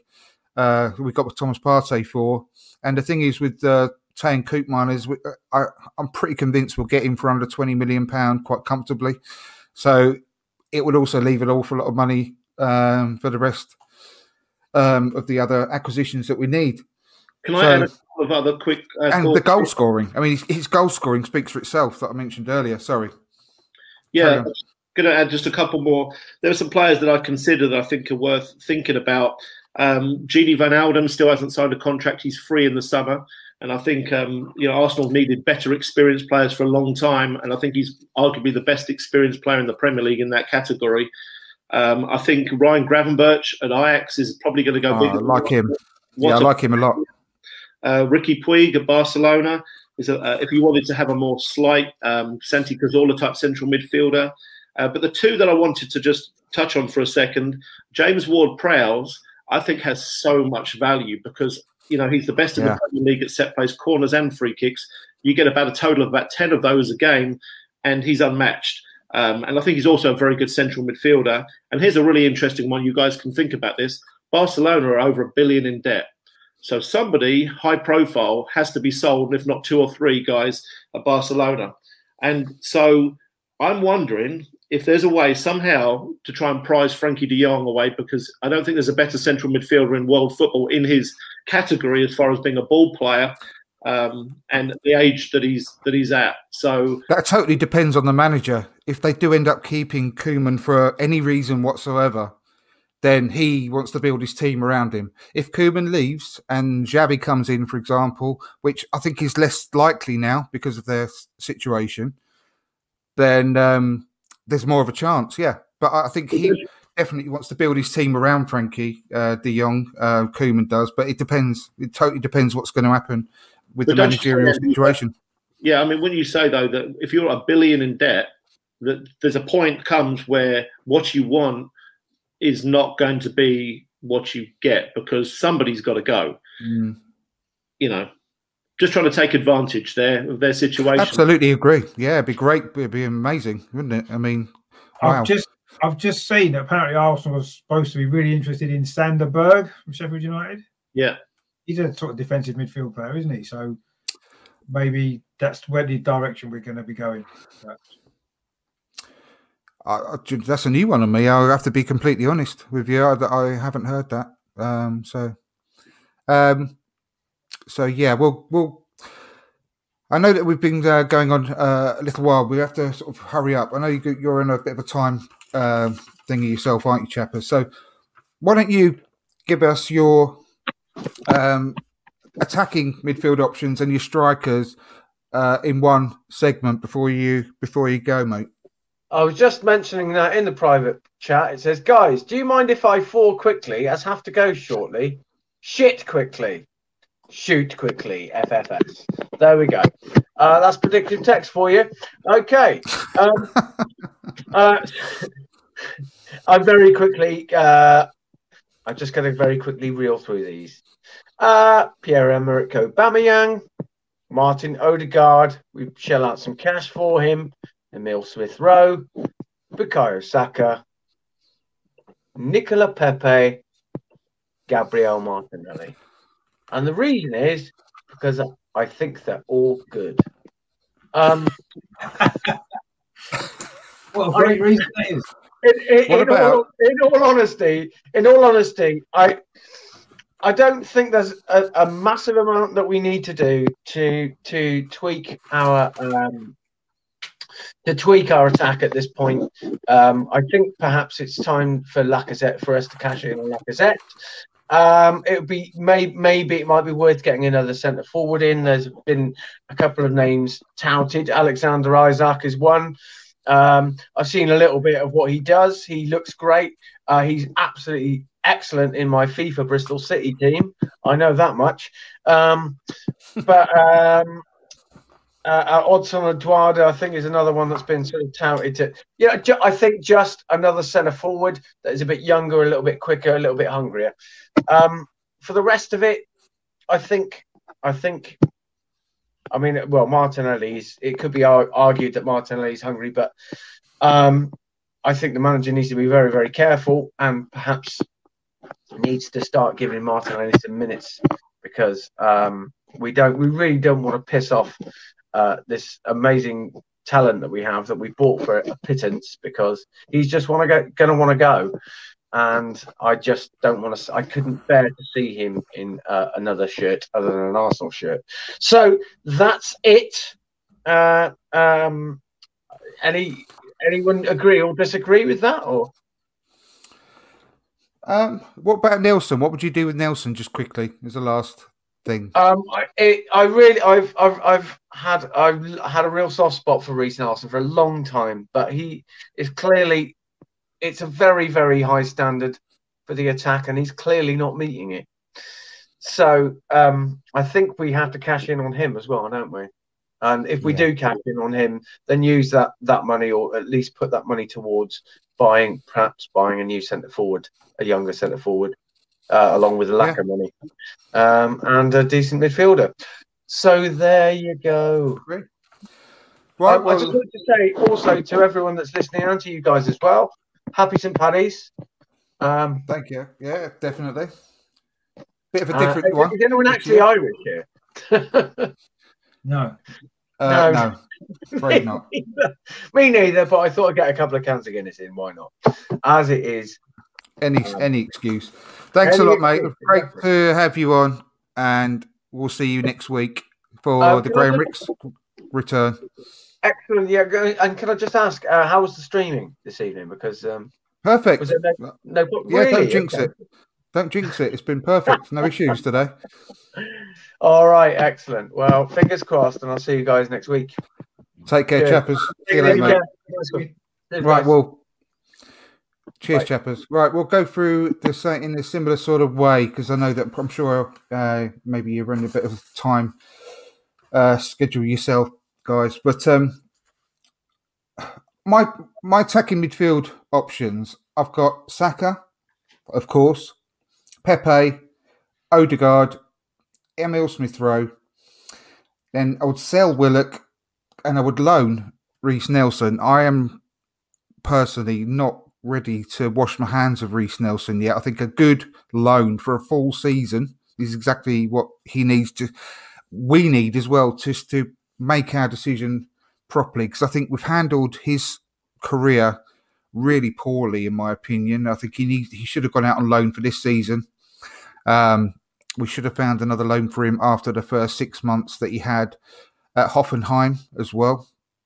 I know he had his issue with a couple of injuries and so on, but I think he was fit for the majority of it, but he didn't play very often. He fell out of favour. So I'm really reluctant to wash my hands with him yet. I still think there's a lot in there that we need to find out about. So I'd loan him next season. I'll get rid of Willock and I'll bring in Ademola Lookman, which is another one out the blue. Every time I watch him, I love that player. He's a bit greedy, though, isn't he? He's a little bit too greedy, I think. Probably why I like him in some ways. I think he's got so much talent, though. Honestly, I really do. I think he's got so much talent. He's a player I love watching. He's so direct. He's one of the most direct players you can see in the Premier League at the moment. He gets the ball and immediately his first thought is just go career towards goal, and he's always getting shots off. I do agree he is a little bit greedy, but he's still very young, and I think he can get that out of his game a little bit. But I love that. I love that type of player, and I can't help it. I just think he wouldn't be a first choice player, would he? I mean, but I think as a squad player, I would love to have him on board. Impact sub to come on, I think we need perfect. Run at defenders and cause havoc. So yeah, exactly what I had in mind. It's not going to happen, but I just think he's a quality player, a really exciting player, sort of player that gets me off my seat, and there's a lot to be said for that, really, in this day and age. I think a lot of fun has gone out of football, and I think I like watching players that are fun to watch. But with regards to the striking situation, I'll keep a hold of Aubameyang.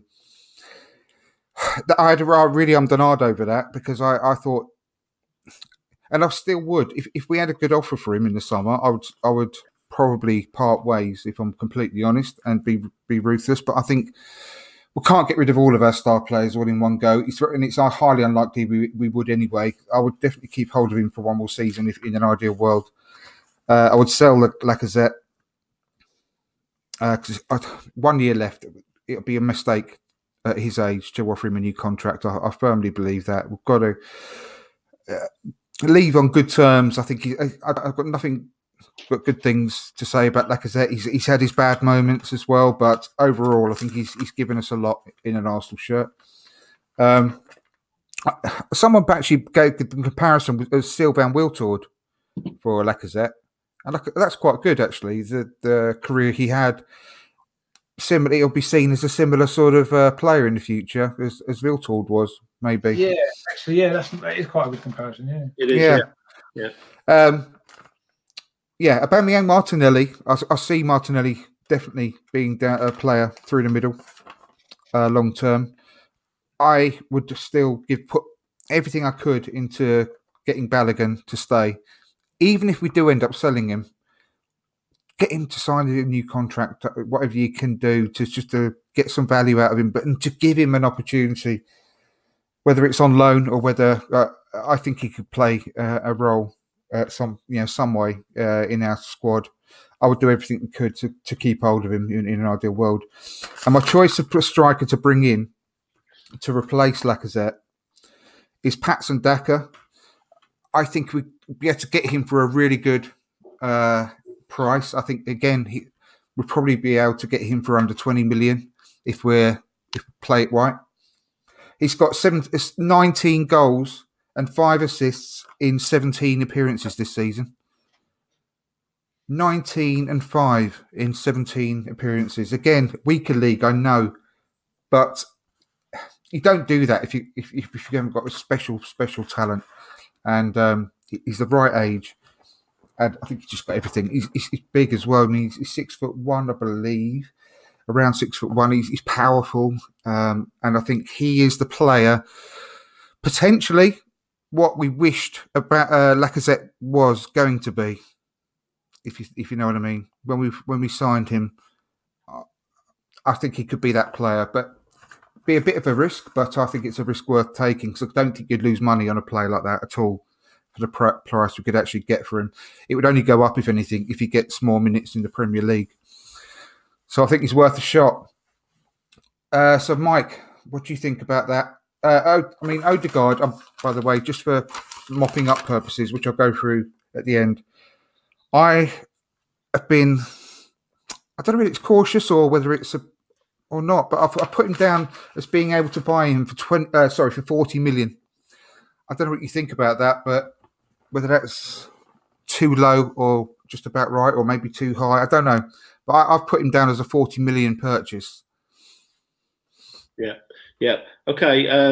So I'll run through all the attacking players. I've got, let's see, Willian. I know you're going to tell me that we're not going to be able to get rid of him, and you're probably right. But sorry, I forgot about Willian. I've put him down to sell as well, by the way. I forgot to mention that. I thought it was the obvious one. I know. Well, I'm sure he's going to hang on, but I'd try to get rid of him. And I'd try to sell Lacazette as well. Lacazette doesn't even come close to having the skill set that Arsenal need to move forward. His lack of movement is just embarrassing. I think he's a good player, but much like Hector Bellerin, I think Arsenal deserve a whole lot more. I'd loan Eddie and John Jules, keep him out on loan, and maybe give Moller a loan from the under-23s, and then also Keto Taylor-Hart, because I think we can get him to sign a contract and loan him out. He's somebody that could come into the first team as a youngster later on. Okay, moving on. Promising. Yeah. So I've got 6 players for the attacking roles, the 3 players behind the forward. I've got 6 of them, I guess, rotation, right? And what I've done here is I've chosen players that I think that the club are going to be interested in. I think that, again, moving forward, the club are going to be looking for players that offer versatility and flexibility. So I think Arteta long-term, I think one of his long-term goals is to win the game before the game, if that makes sense. As far as the other team has no idea how to prepare, because I think on the practice field these days, there's so much preparation for the other team, more than there ever has been. And if you don't know, for example, whether Smith Rowe's playing attacking mid, left wing, whether Saka's playing right, left back, he's played everywhere. I think that's really, really helpful in the modern game and will become increasingly more so. So here's the players. Keep Smith Rowe, obviously keep Saka, keep Pepe. Thought about that one, actually. I think there'll be a second-year loan for Odegaard. I think that's how that one will go, and I'd love to have that. My favourite player, the one I'll be most excited to buy of all the players we've discussed, is Buendia.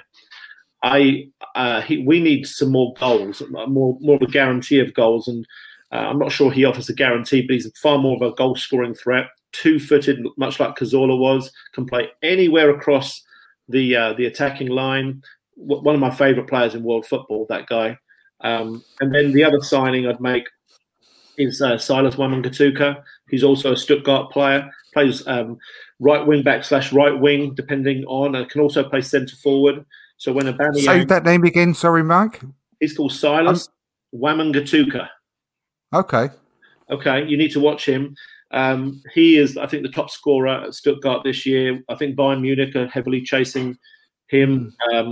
And he is somebody who could play. He plays on the right side for them, but I see him as a centre forward in time, replacing Aubameyang. So I was not sure whether I really wanted or needed him, but I think long term he could actually be the centre forward that we're lacking.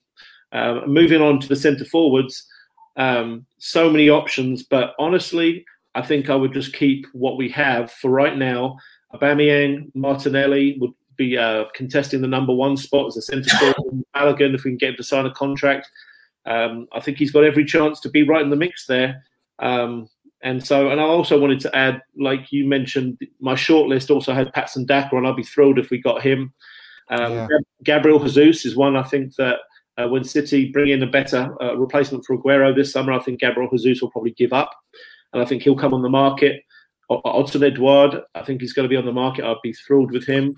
Calvert-Lewin is perfect for Arsenal, but there's no chance that Everton are going to sell him to Arsenal. Yeah. And then if we want a false 9, which I think is something else, if we're going to become a strikerless team like Manchester City, then Mikel Oyarzabal at Real Sociedad is a fabulous false 9 and can also play on the left. So lots of different options there. Yeah, I like Alex Isak. That I've been talking about him for quite a long time as well. He looks like a really good player, very raw still, I believe. But in a way, I think he's about 22, 23 now. But I think, because he was at Dortmund originally, wasn't he? And they sent him out on loan because when they got Haaland.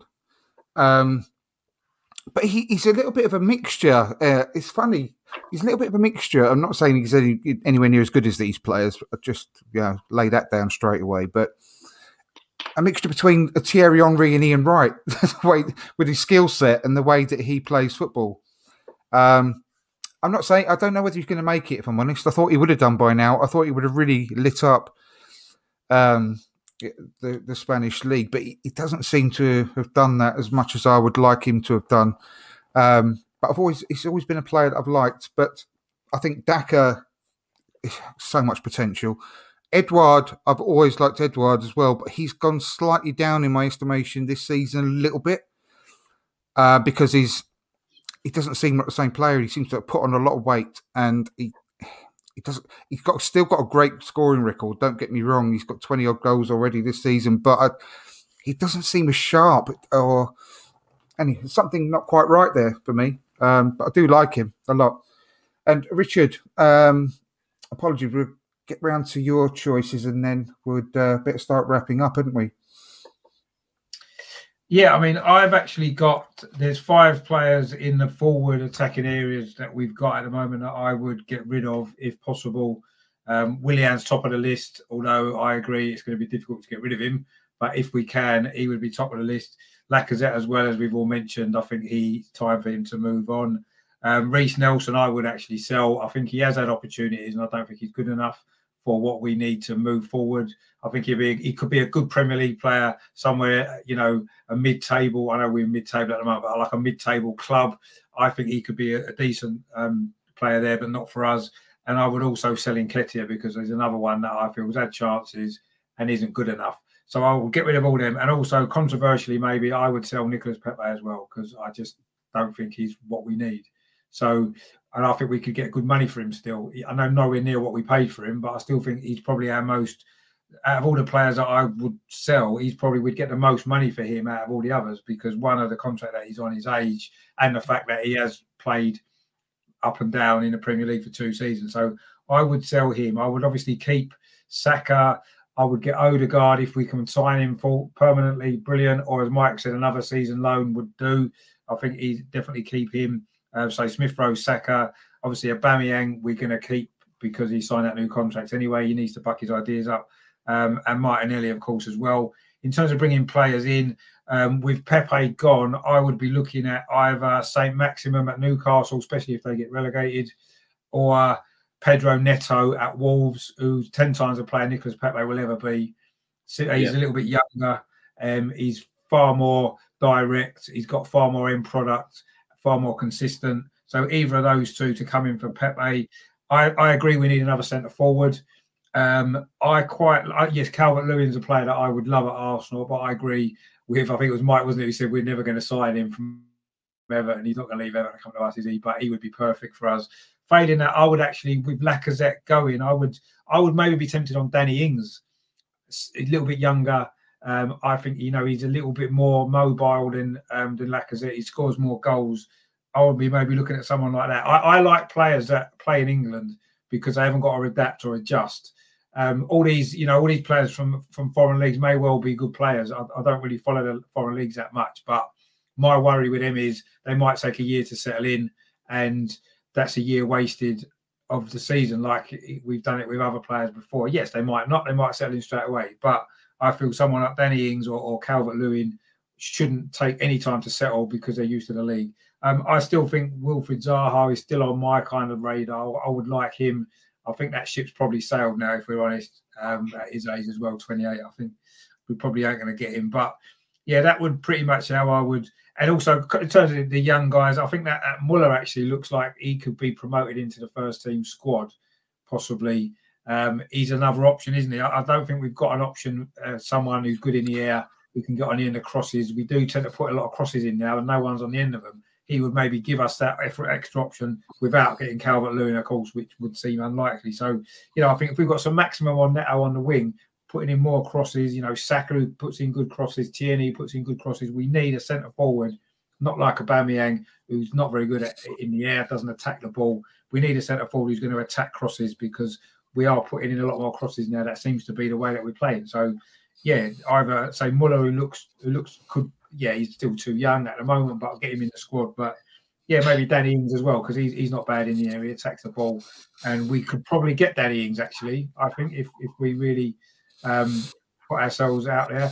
And I see another player I like is the guy at Aston Villa. I think, is he Egyptian or Albanian or something? Is it El Ghazi? I think he looks quite decent. El Ghazi at Aston Villa. He's been around for quite a long time now at Villa. Yeah, no, he has. But I think technically he's a very good player, and I think he could be a good player for us. Again, he's another player. Could we get someone from Aston Villa when potentially they're going to finish above us this season? You don't know.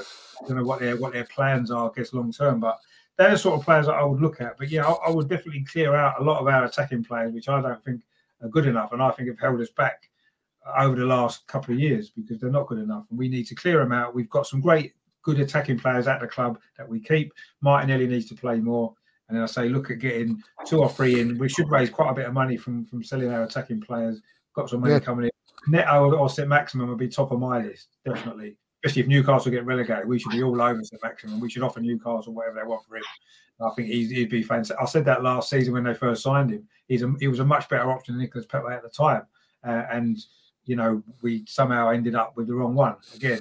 But anyway, we still might be able to get that done. He's only, 24 St Maximin. So he's still coming up to his peak as well. We got another 3 years out of him. I think that would be a big one for me. If they go down, we should be knocking at their door. I mean, I only live around the corner to their training ground, so I'll be knocking on his car door and having a word with him myself if they go down.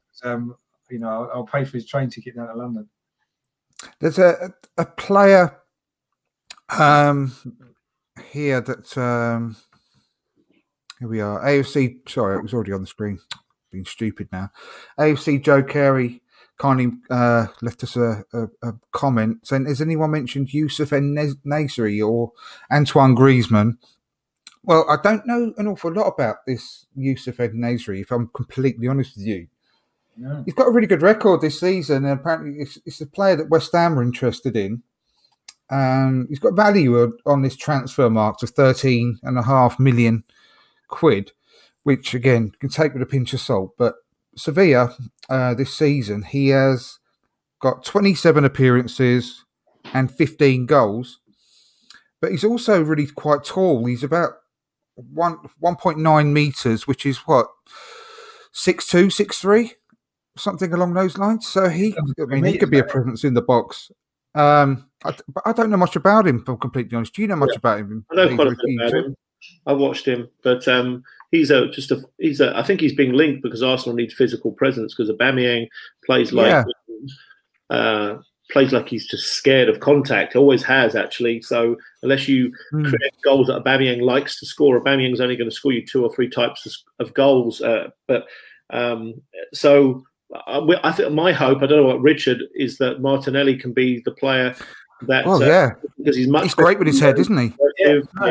He could be. He could be. Although I actually see him more playing on the left side, actually. You know, Saka on the right, Martinelli on the left, and a centre forward who's going to attack crosses in the middle. And Martinelli can also come in from the left hand side. He'll get on the end of crosses from the right, which is what he was doing before. But I think he's really good on the left hand side, actually. So yeah, he can also play through the middle. So he's that option as well. And he's probably, I know it sounds strange when Aubameyang's got all the goals, but he is probably better in both those positions than Aubameyang is, isn't he? He's a better centre forward and he's better on the left, I think, than Aubameyang. But for some reason, he's not getting a sniff at the minute, which I find baffling. But anyway, I'm sure there's a reason, and I'm sure he'll play more next season. But yeah, I mean, he's good in the air. He attacks the ball. That's the main thing. He wants to get on the end. Exactly. You know, and Aubameyang, I agree with Mike. Aubameyang doesn't want to. He's not going to put himself in a position where he might get hurt by trying to get on the end of something. Yeah. Martinelli would push his own teammate out of the way to get on the end of a cross. You know, like he might used to. And we don't have. I don't know why Aubameyang doesn't do that, because he scores enough goals. He'd probably score another 10 a season if he did that, wouldn't he? Well, think about it, Richard. You think it's not just he doesn't want to have the physical contact in the air. Where does Aubameyang hang out on every single cross? He's at the back post, never in the middle of the centre backs. He just has a legitimate fear of being hurt. I mean, maybe you could say, well, he's had a career of almost no injuries, a smart man, but that limits the team that he's playing for. And I love what you said about Martinelli, that he would push his teammate out the way. And the word that I would use, you did it better, but is that Martinelli has hunger. When I watch that guy play, off the ball, on the ball, he's got so much hunger. And I don't see that in Aubameyang, and I never have. He's just a niche player who scores a lot of goals. And because Arsenal don't score many goals, you sort of have to keep him until we find players that can guarantee your goals where he can, you know? Yeah, no, that's the problem we've got, is we've relied so much on Aubameyang's goals over the last 2.5 years, since he's been at, or 3 years, whatever, since he's been at the club, that one, it's maybe stunted other people's opportunities. Nketiah hasn't got as many opportunities as he might have done. Martinelli certainly hasn't got as many opportunities as he might have done, because it's a brave man to leave Aubameyang out of the team for any length of time when he's fit. When you can pretty much guarantee if he plays 10 games, he's going to probably score 7-8 goals, isn't he? Just because that's what he does. And I totally agree. I don't know how he does it, because he doesn't put himself in the right areas often enough. And if he did, he would score 35, 40 goals every season, wouldn't he? If he actually in those positions. And I can't understand why he doesn't do it. He plays for he's got the stature. He's 6'2", isn't he? Aubameyang, but he doesn't put himself about like that. Yeah, if you think about it, if Aubameyang played for a smaller club, he would be getting 5 goals a season, because those clubs have just whipping cross after cross in the air. They don't play this nice on the ground football. They don't play to your strengths. They just take the little scraps that they have. And Aubameyang would score very, very few goals. He's lucky that he's not maybe lucky. He's a good player, but he's only really ever played for elite clubs the last 7 or 8 years of his career. And that's why, is because the volume of chances that they create for him, he's going to score goals, because what he does very well, but he's limited. No, he is. Yeah, he is. You're right what you said about the type of goals that he scores. He either scores them goals when he cuts in from the left-hand side and shoots with his right foot. He'll score a lot of them. He scores a lot of goals when maybe someone puts a low cross in and he arrives at the far post and finishes them off. He's done a load of them goals as well. And then you're looking at it and you think, what other goals does he score? He doesn't make goals himself, really. I mean, the ones cutting in from the left a little bit, he cuts in and shoots, but he doesn't. He's not going to score a goal from nothing, is he? He doesn't chip the keeper from the edge of the box. He doesn't. He doesn't throw himself into the 6-yard box, score diving headers, or get on the end of crosses or anything, does he? I don't know. I don't understand how he scores so many goals. When you watch him, half the time I said it on my video the other day that he's not. If someone's not setting goals up for him, he's never going to score. And if you're losing the game, and the other week we brought him on with about 5 minutes to go in the game, it's like, why are you bringing him on with 5 minutes to go? He's not going to get you a goal unless we've got the ball and we're going to be creating chances. I think we were winning the game and we were just looking to see it out. There's no point bringing him on because he's not going to do anything. He's not going to contribute to that situation at all, is he? I don't know. I like Aubameyang, don't get me wrong, and I understand that he's got a lot of goals for us, and his goals per game ratio is as good as anyone in the last 20 years at the club, probably since Thierry Henry left. But I get frustrated with him because he could score a lot more, and he should score a lot more, because he's a natural finisher, isn't he? When he's in those positions, he's a good finisher. He is, and he's a way. He reminds me a little bit, and it might seem strange. He actually reminds me a little bit of Theo Walcott.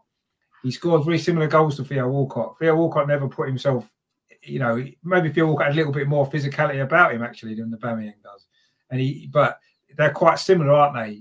Theo Walcott wasn't. Even when he played as a centre forward, he wasn't that centre forward, was he? He liked cutting in from the left hand side and shooting, or obviously his pace was a massive asset.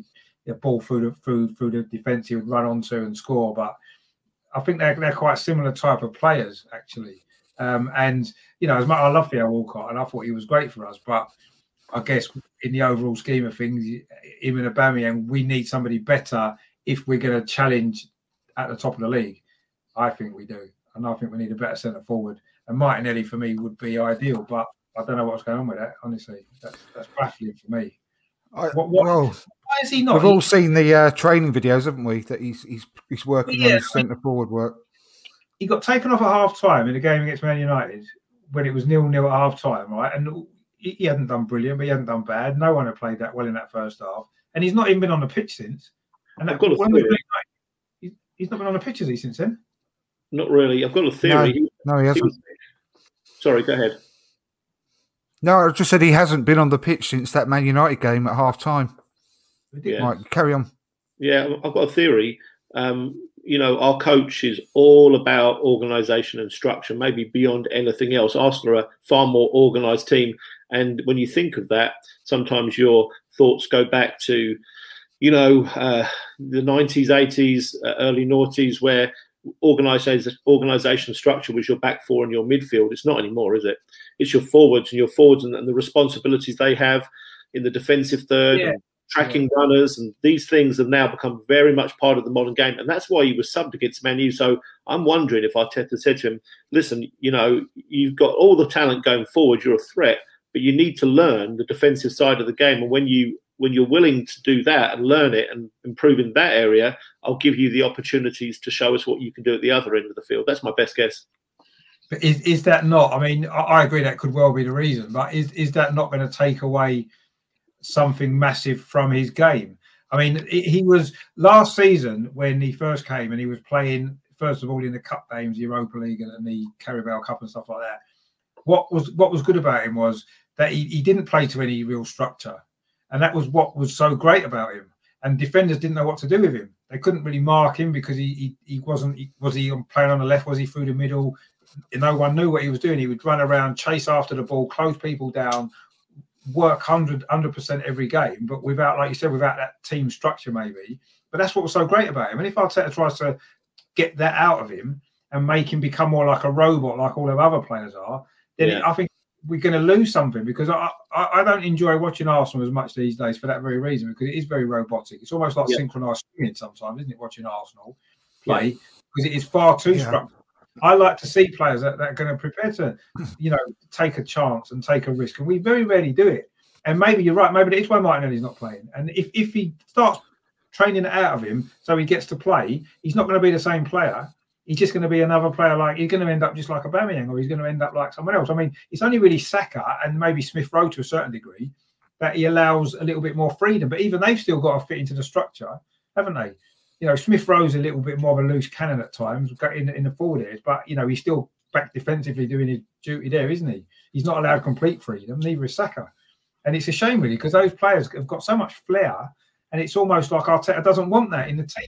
It worries me a little bit. It's like even Nicolas Pepe sometimes is defending on the edge of his own box, and it's like, okay, do the job sometimes because you're part of the team, but that's the same when Mesut Ozil was playing. You don't want Mesut Ozil playing and covering your left back, because you're not going to get your best out of Mesut Ozil there. Well, Rich, how many times did I say that about Pepe? You need paying 72 million quid for a glorified, wing back. You don't do that, do you? Blame Pepe. I haven't always blamed Pepe. I think he has. I'll just use Pepe as an example. Right. Right, and sometimes he hasn't. He's not done enough. But your flair players, you want them up front. Yeah, you've got to allow. I mean, Odegaard seems to be the sort of player that wants to work anyway. He seems to want to tackle back, and he does that naturally by the look of it, and that's fine. But, you've got to allow those sort of players, you've got to allow them a bit of freedom in the final third so that they can do what they're good at and let them express themselves and what they're good at. And the things that maybe they're not so good at, for example, Ozil tracking back, he was no good at that. If you're going to make him do that for 60 minutes in a game, you're not going to see the best of him. If you're going to make Aubameyang cover his left back, which he does, you're not going to see the best of Aubameyang at the other end of the pitch, because he's going to be knackered when he gets back up there. And if you're making Martinelli do that, you're not going to see the best of Martinelli when he plays. And that's an issue. That's an issue with the coach, definitely, and if with the structure, which is helped. I don't think I've ever seen a more hard-working player anywhere than Martinelli. He literally busts a gut, never gives up. No, he doesn't. But he's not doing it in the areas that Arteta wants him to be doing it. Yeah, but he'll chase around all the way around the back. Frustrating, isn't it? You track every single defender. He's just closing them down. But Arteta doesn't want him to do that. He wants him to be. It's annoying. That annoys me. I want to see. This is what I was on about earlier when I was talking about Lookman. Yes, he's a frustrated player. I just want to see players that do things off the cuff at the sharp end of the pitch and just excite you. And do it, will he? Arteta wouldn't let Lookman no, it's that anyway. That's for another show, another day. I think because I know that we've been. I don't want to be keeping you. We've been 2 hours now, Mike. How are you getting on for time? And obviously you, Rich.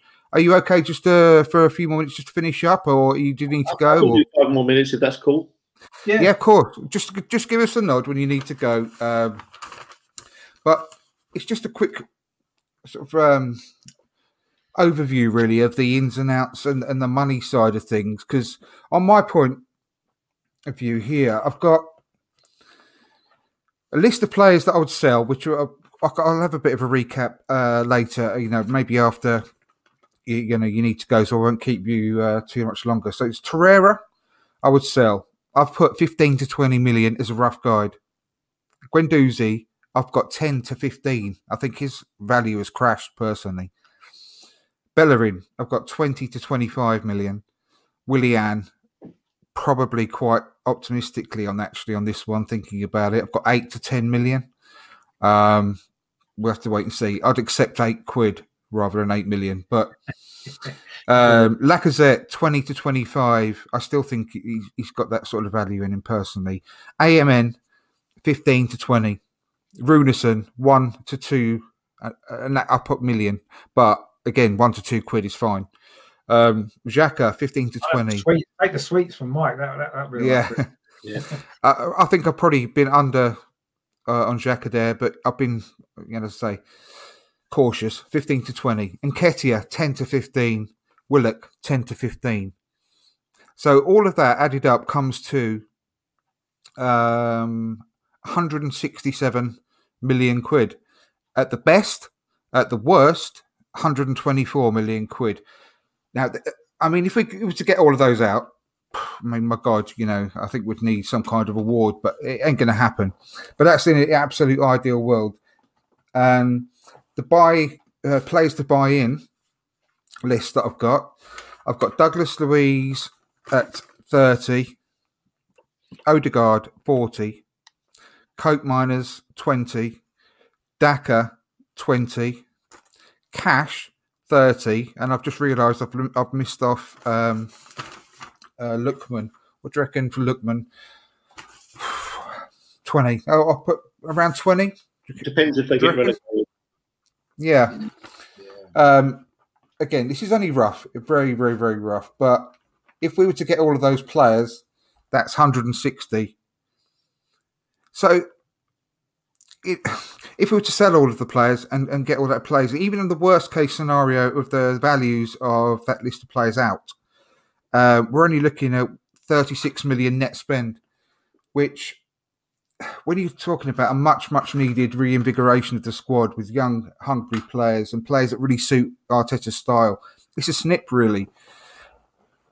It ain't going to happen, but it's just an idea, isn't it, of what can be done and what amount of work has to be done in the summer. I mean, have you got a rough idea about where yours would stand, you guys? I don't mind who goes first. I mean, Mike. Yeah, sure. Well, before I took the late decision to loan out Maitland-Niles and bring in the guy from Monaco, Tchouameni, I actually broke even at 165 million of sales. That's weird, isn't it? It's very similar. Very similar, actually. And so I won't, break it down. All I'll say is, because I'm a little tight for time, is what Richard said earlier really struck a note, and it's the crux of what I would do if I was put in the position to change the Arsenal squad. Is I want the players on the field, in particular my first team or the players who are in the rotation, to be mostly, if not almost all of them, with Premier League experience. Because I spend way too much time wasting time looking at all these other footballers from different leagues, it's tempting because you see all these lovely shiny toys other places. But the truth of the matter is, if I was to line up the first 11, it would be looking like someone like Leno and Lamptey and Tierney and Gabriel and Mari. So the Lamptey, Premier League experience. Basuma in the central midfield, Premier League experience. Anguissa or Partey, Anguissa, Premier League experience. Buendia, same thing, Premier League and Championship experience. And all these other guys that I've kept. The only one is Wamangituka. But every player, I think that if I was to pick the first 11, would be either a former player or a player who's come in with Premier League experience. And I think that that's the way Arsenal need to move. They need to go get themselves a more modern athletic team with flexible players. But I think they need to get Premier League players, because you look at situation at Liverpool where Thiago hasn't really settled and they're on his back. And there's players all over the league, top players, that they spend a year and a half.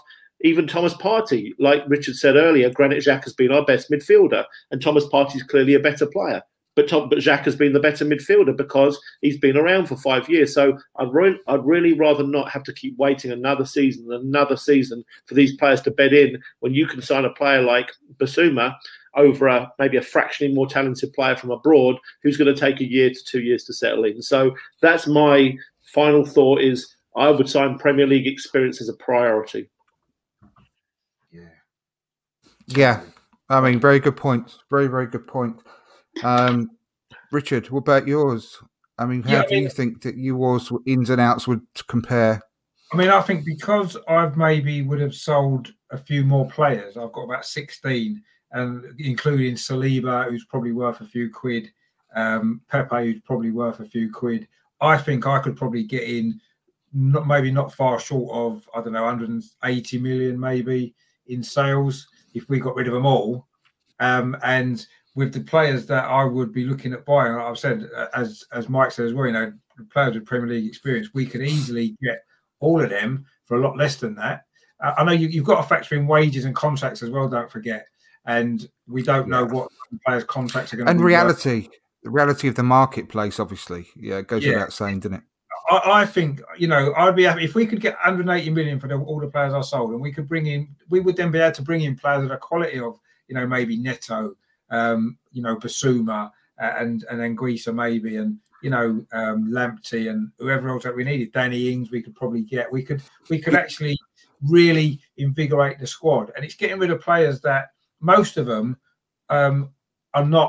haven't done enough while they've been at Arsenal to prove that they're going to be the ones to take us forward anyway. So we're not going to lose anything by getting rid of them. We're going to bring in some cash, and it's going to enable us to buy some players which hopefully can be better. There's no guarantee that they're going to be better. Sorry, one moment, Rich. Sorry to interrupt. Do you need to shoot off now, Mike? Yeah, I probably do, guys. Yeah. Yeah, no, that's absolutely fine. Really appreciate it.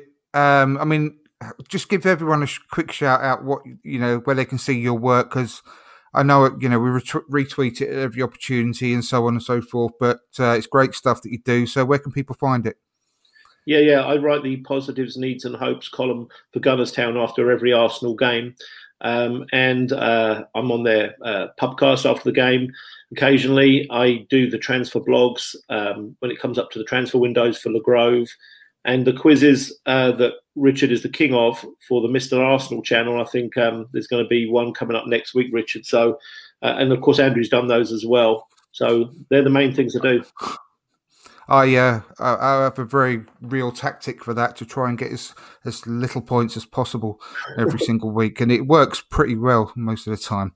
But yeah, no, Mike, thank you ever so much for coming on. It's been a pleasure. Hope you'll come on again soon. Watch next week for the Graham Rick show. Could be a good one. And please tell Le Grove to stop blanking all my messages that I keep sending him. I don't think he thinks I exist, so put in a good word for me. That'd be great. Sure. And hope to see you again very soon. Thanks very much for your time. Thanks, Andrew. See you, Richard. Cheers, Mike. Take it easy, mate. Speak to you soon, yeah? Yes. See ya.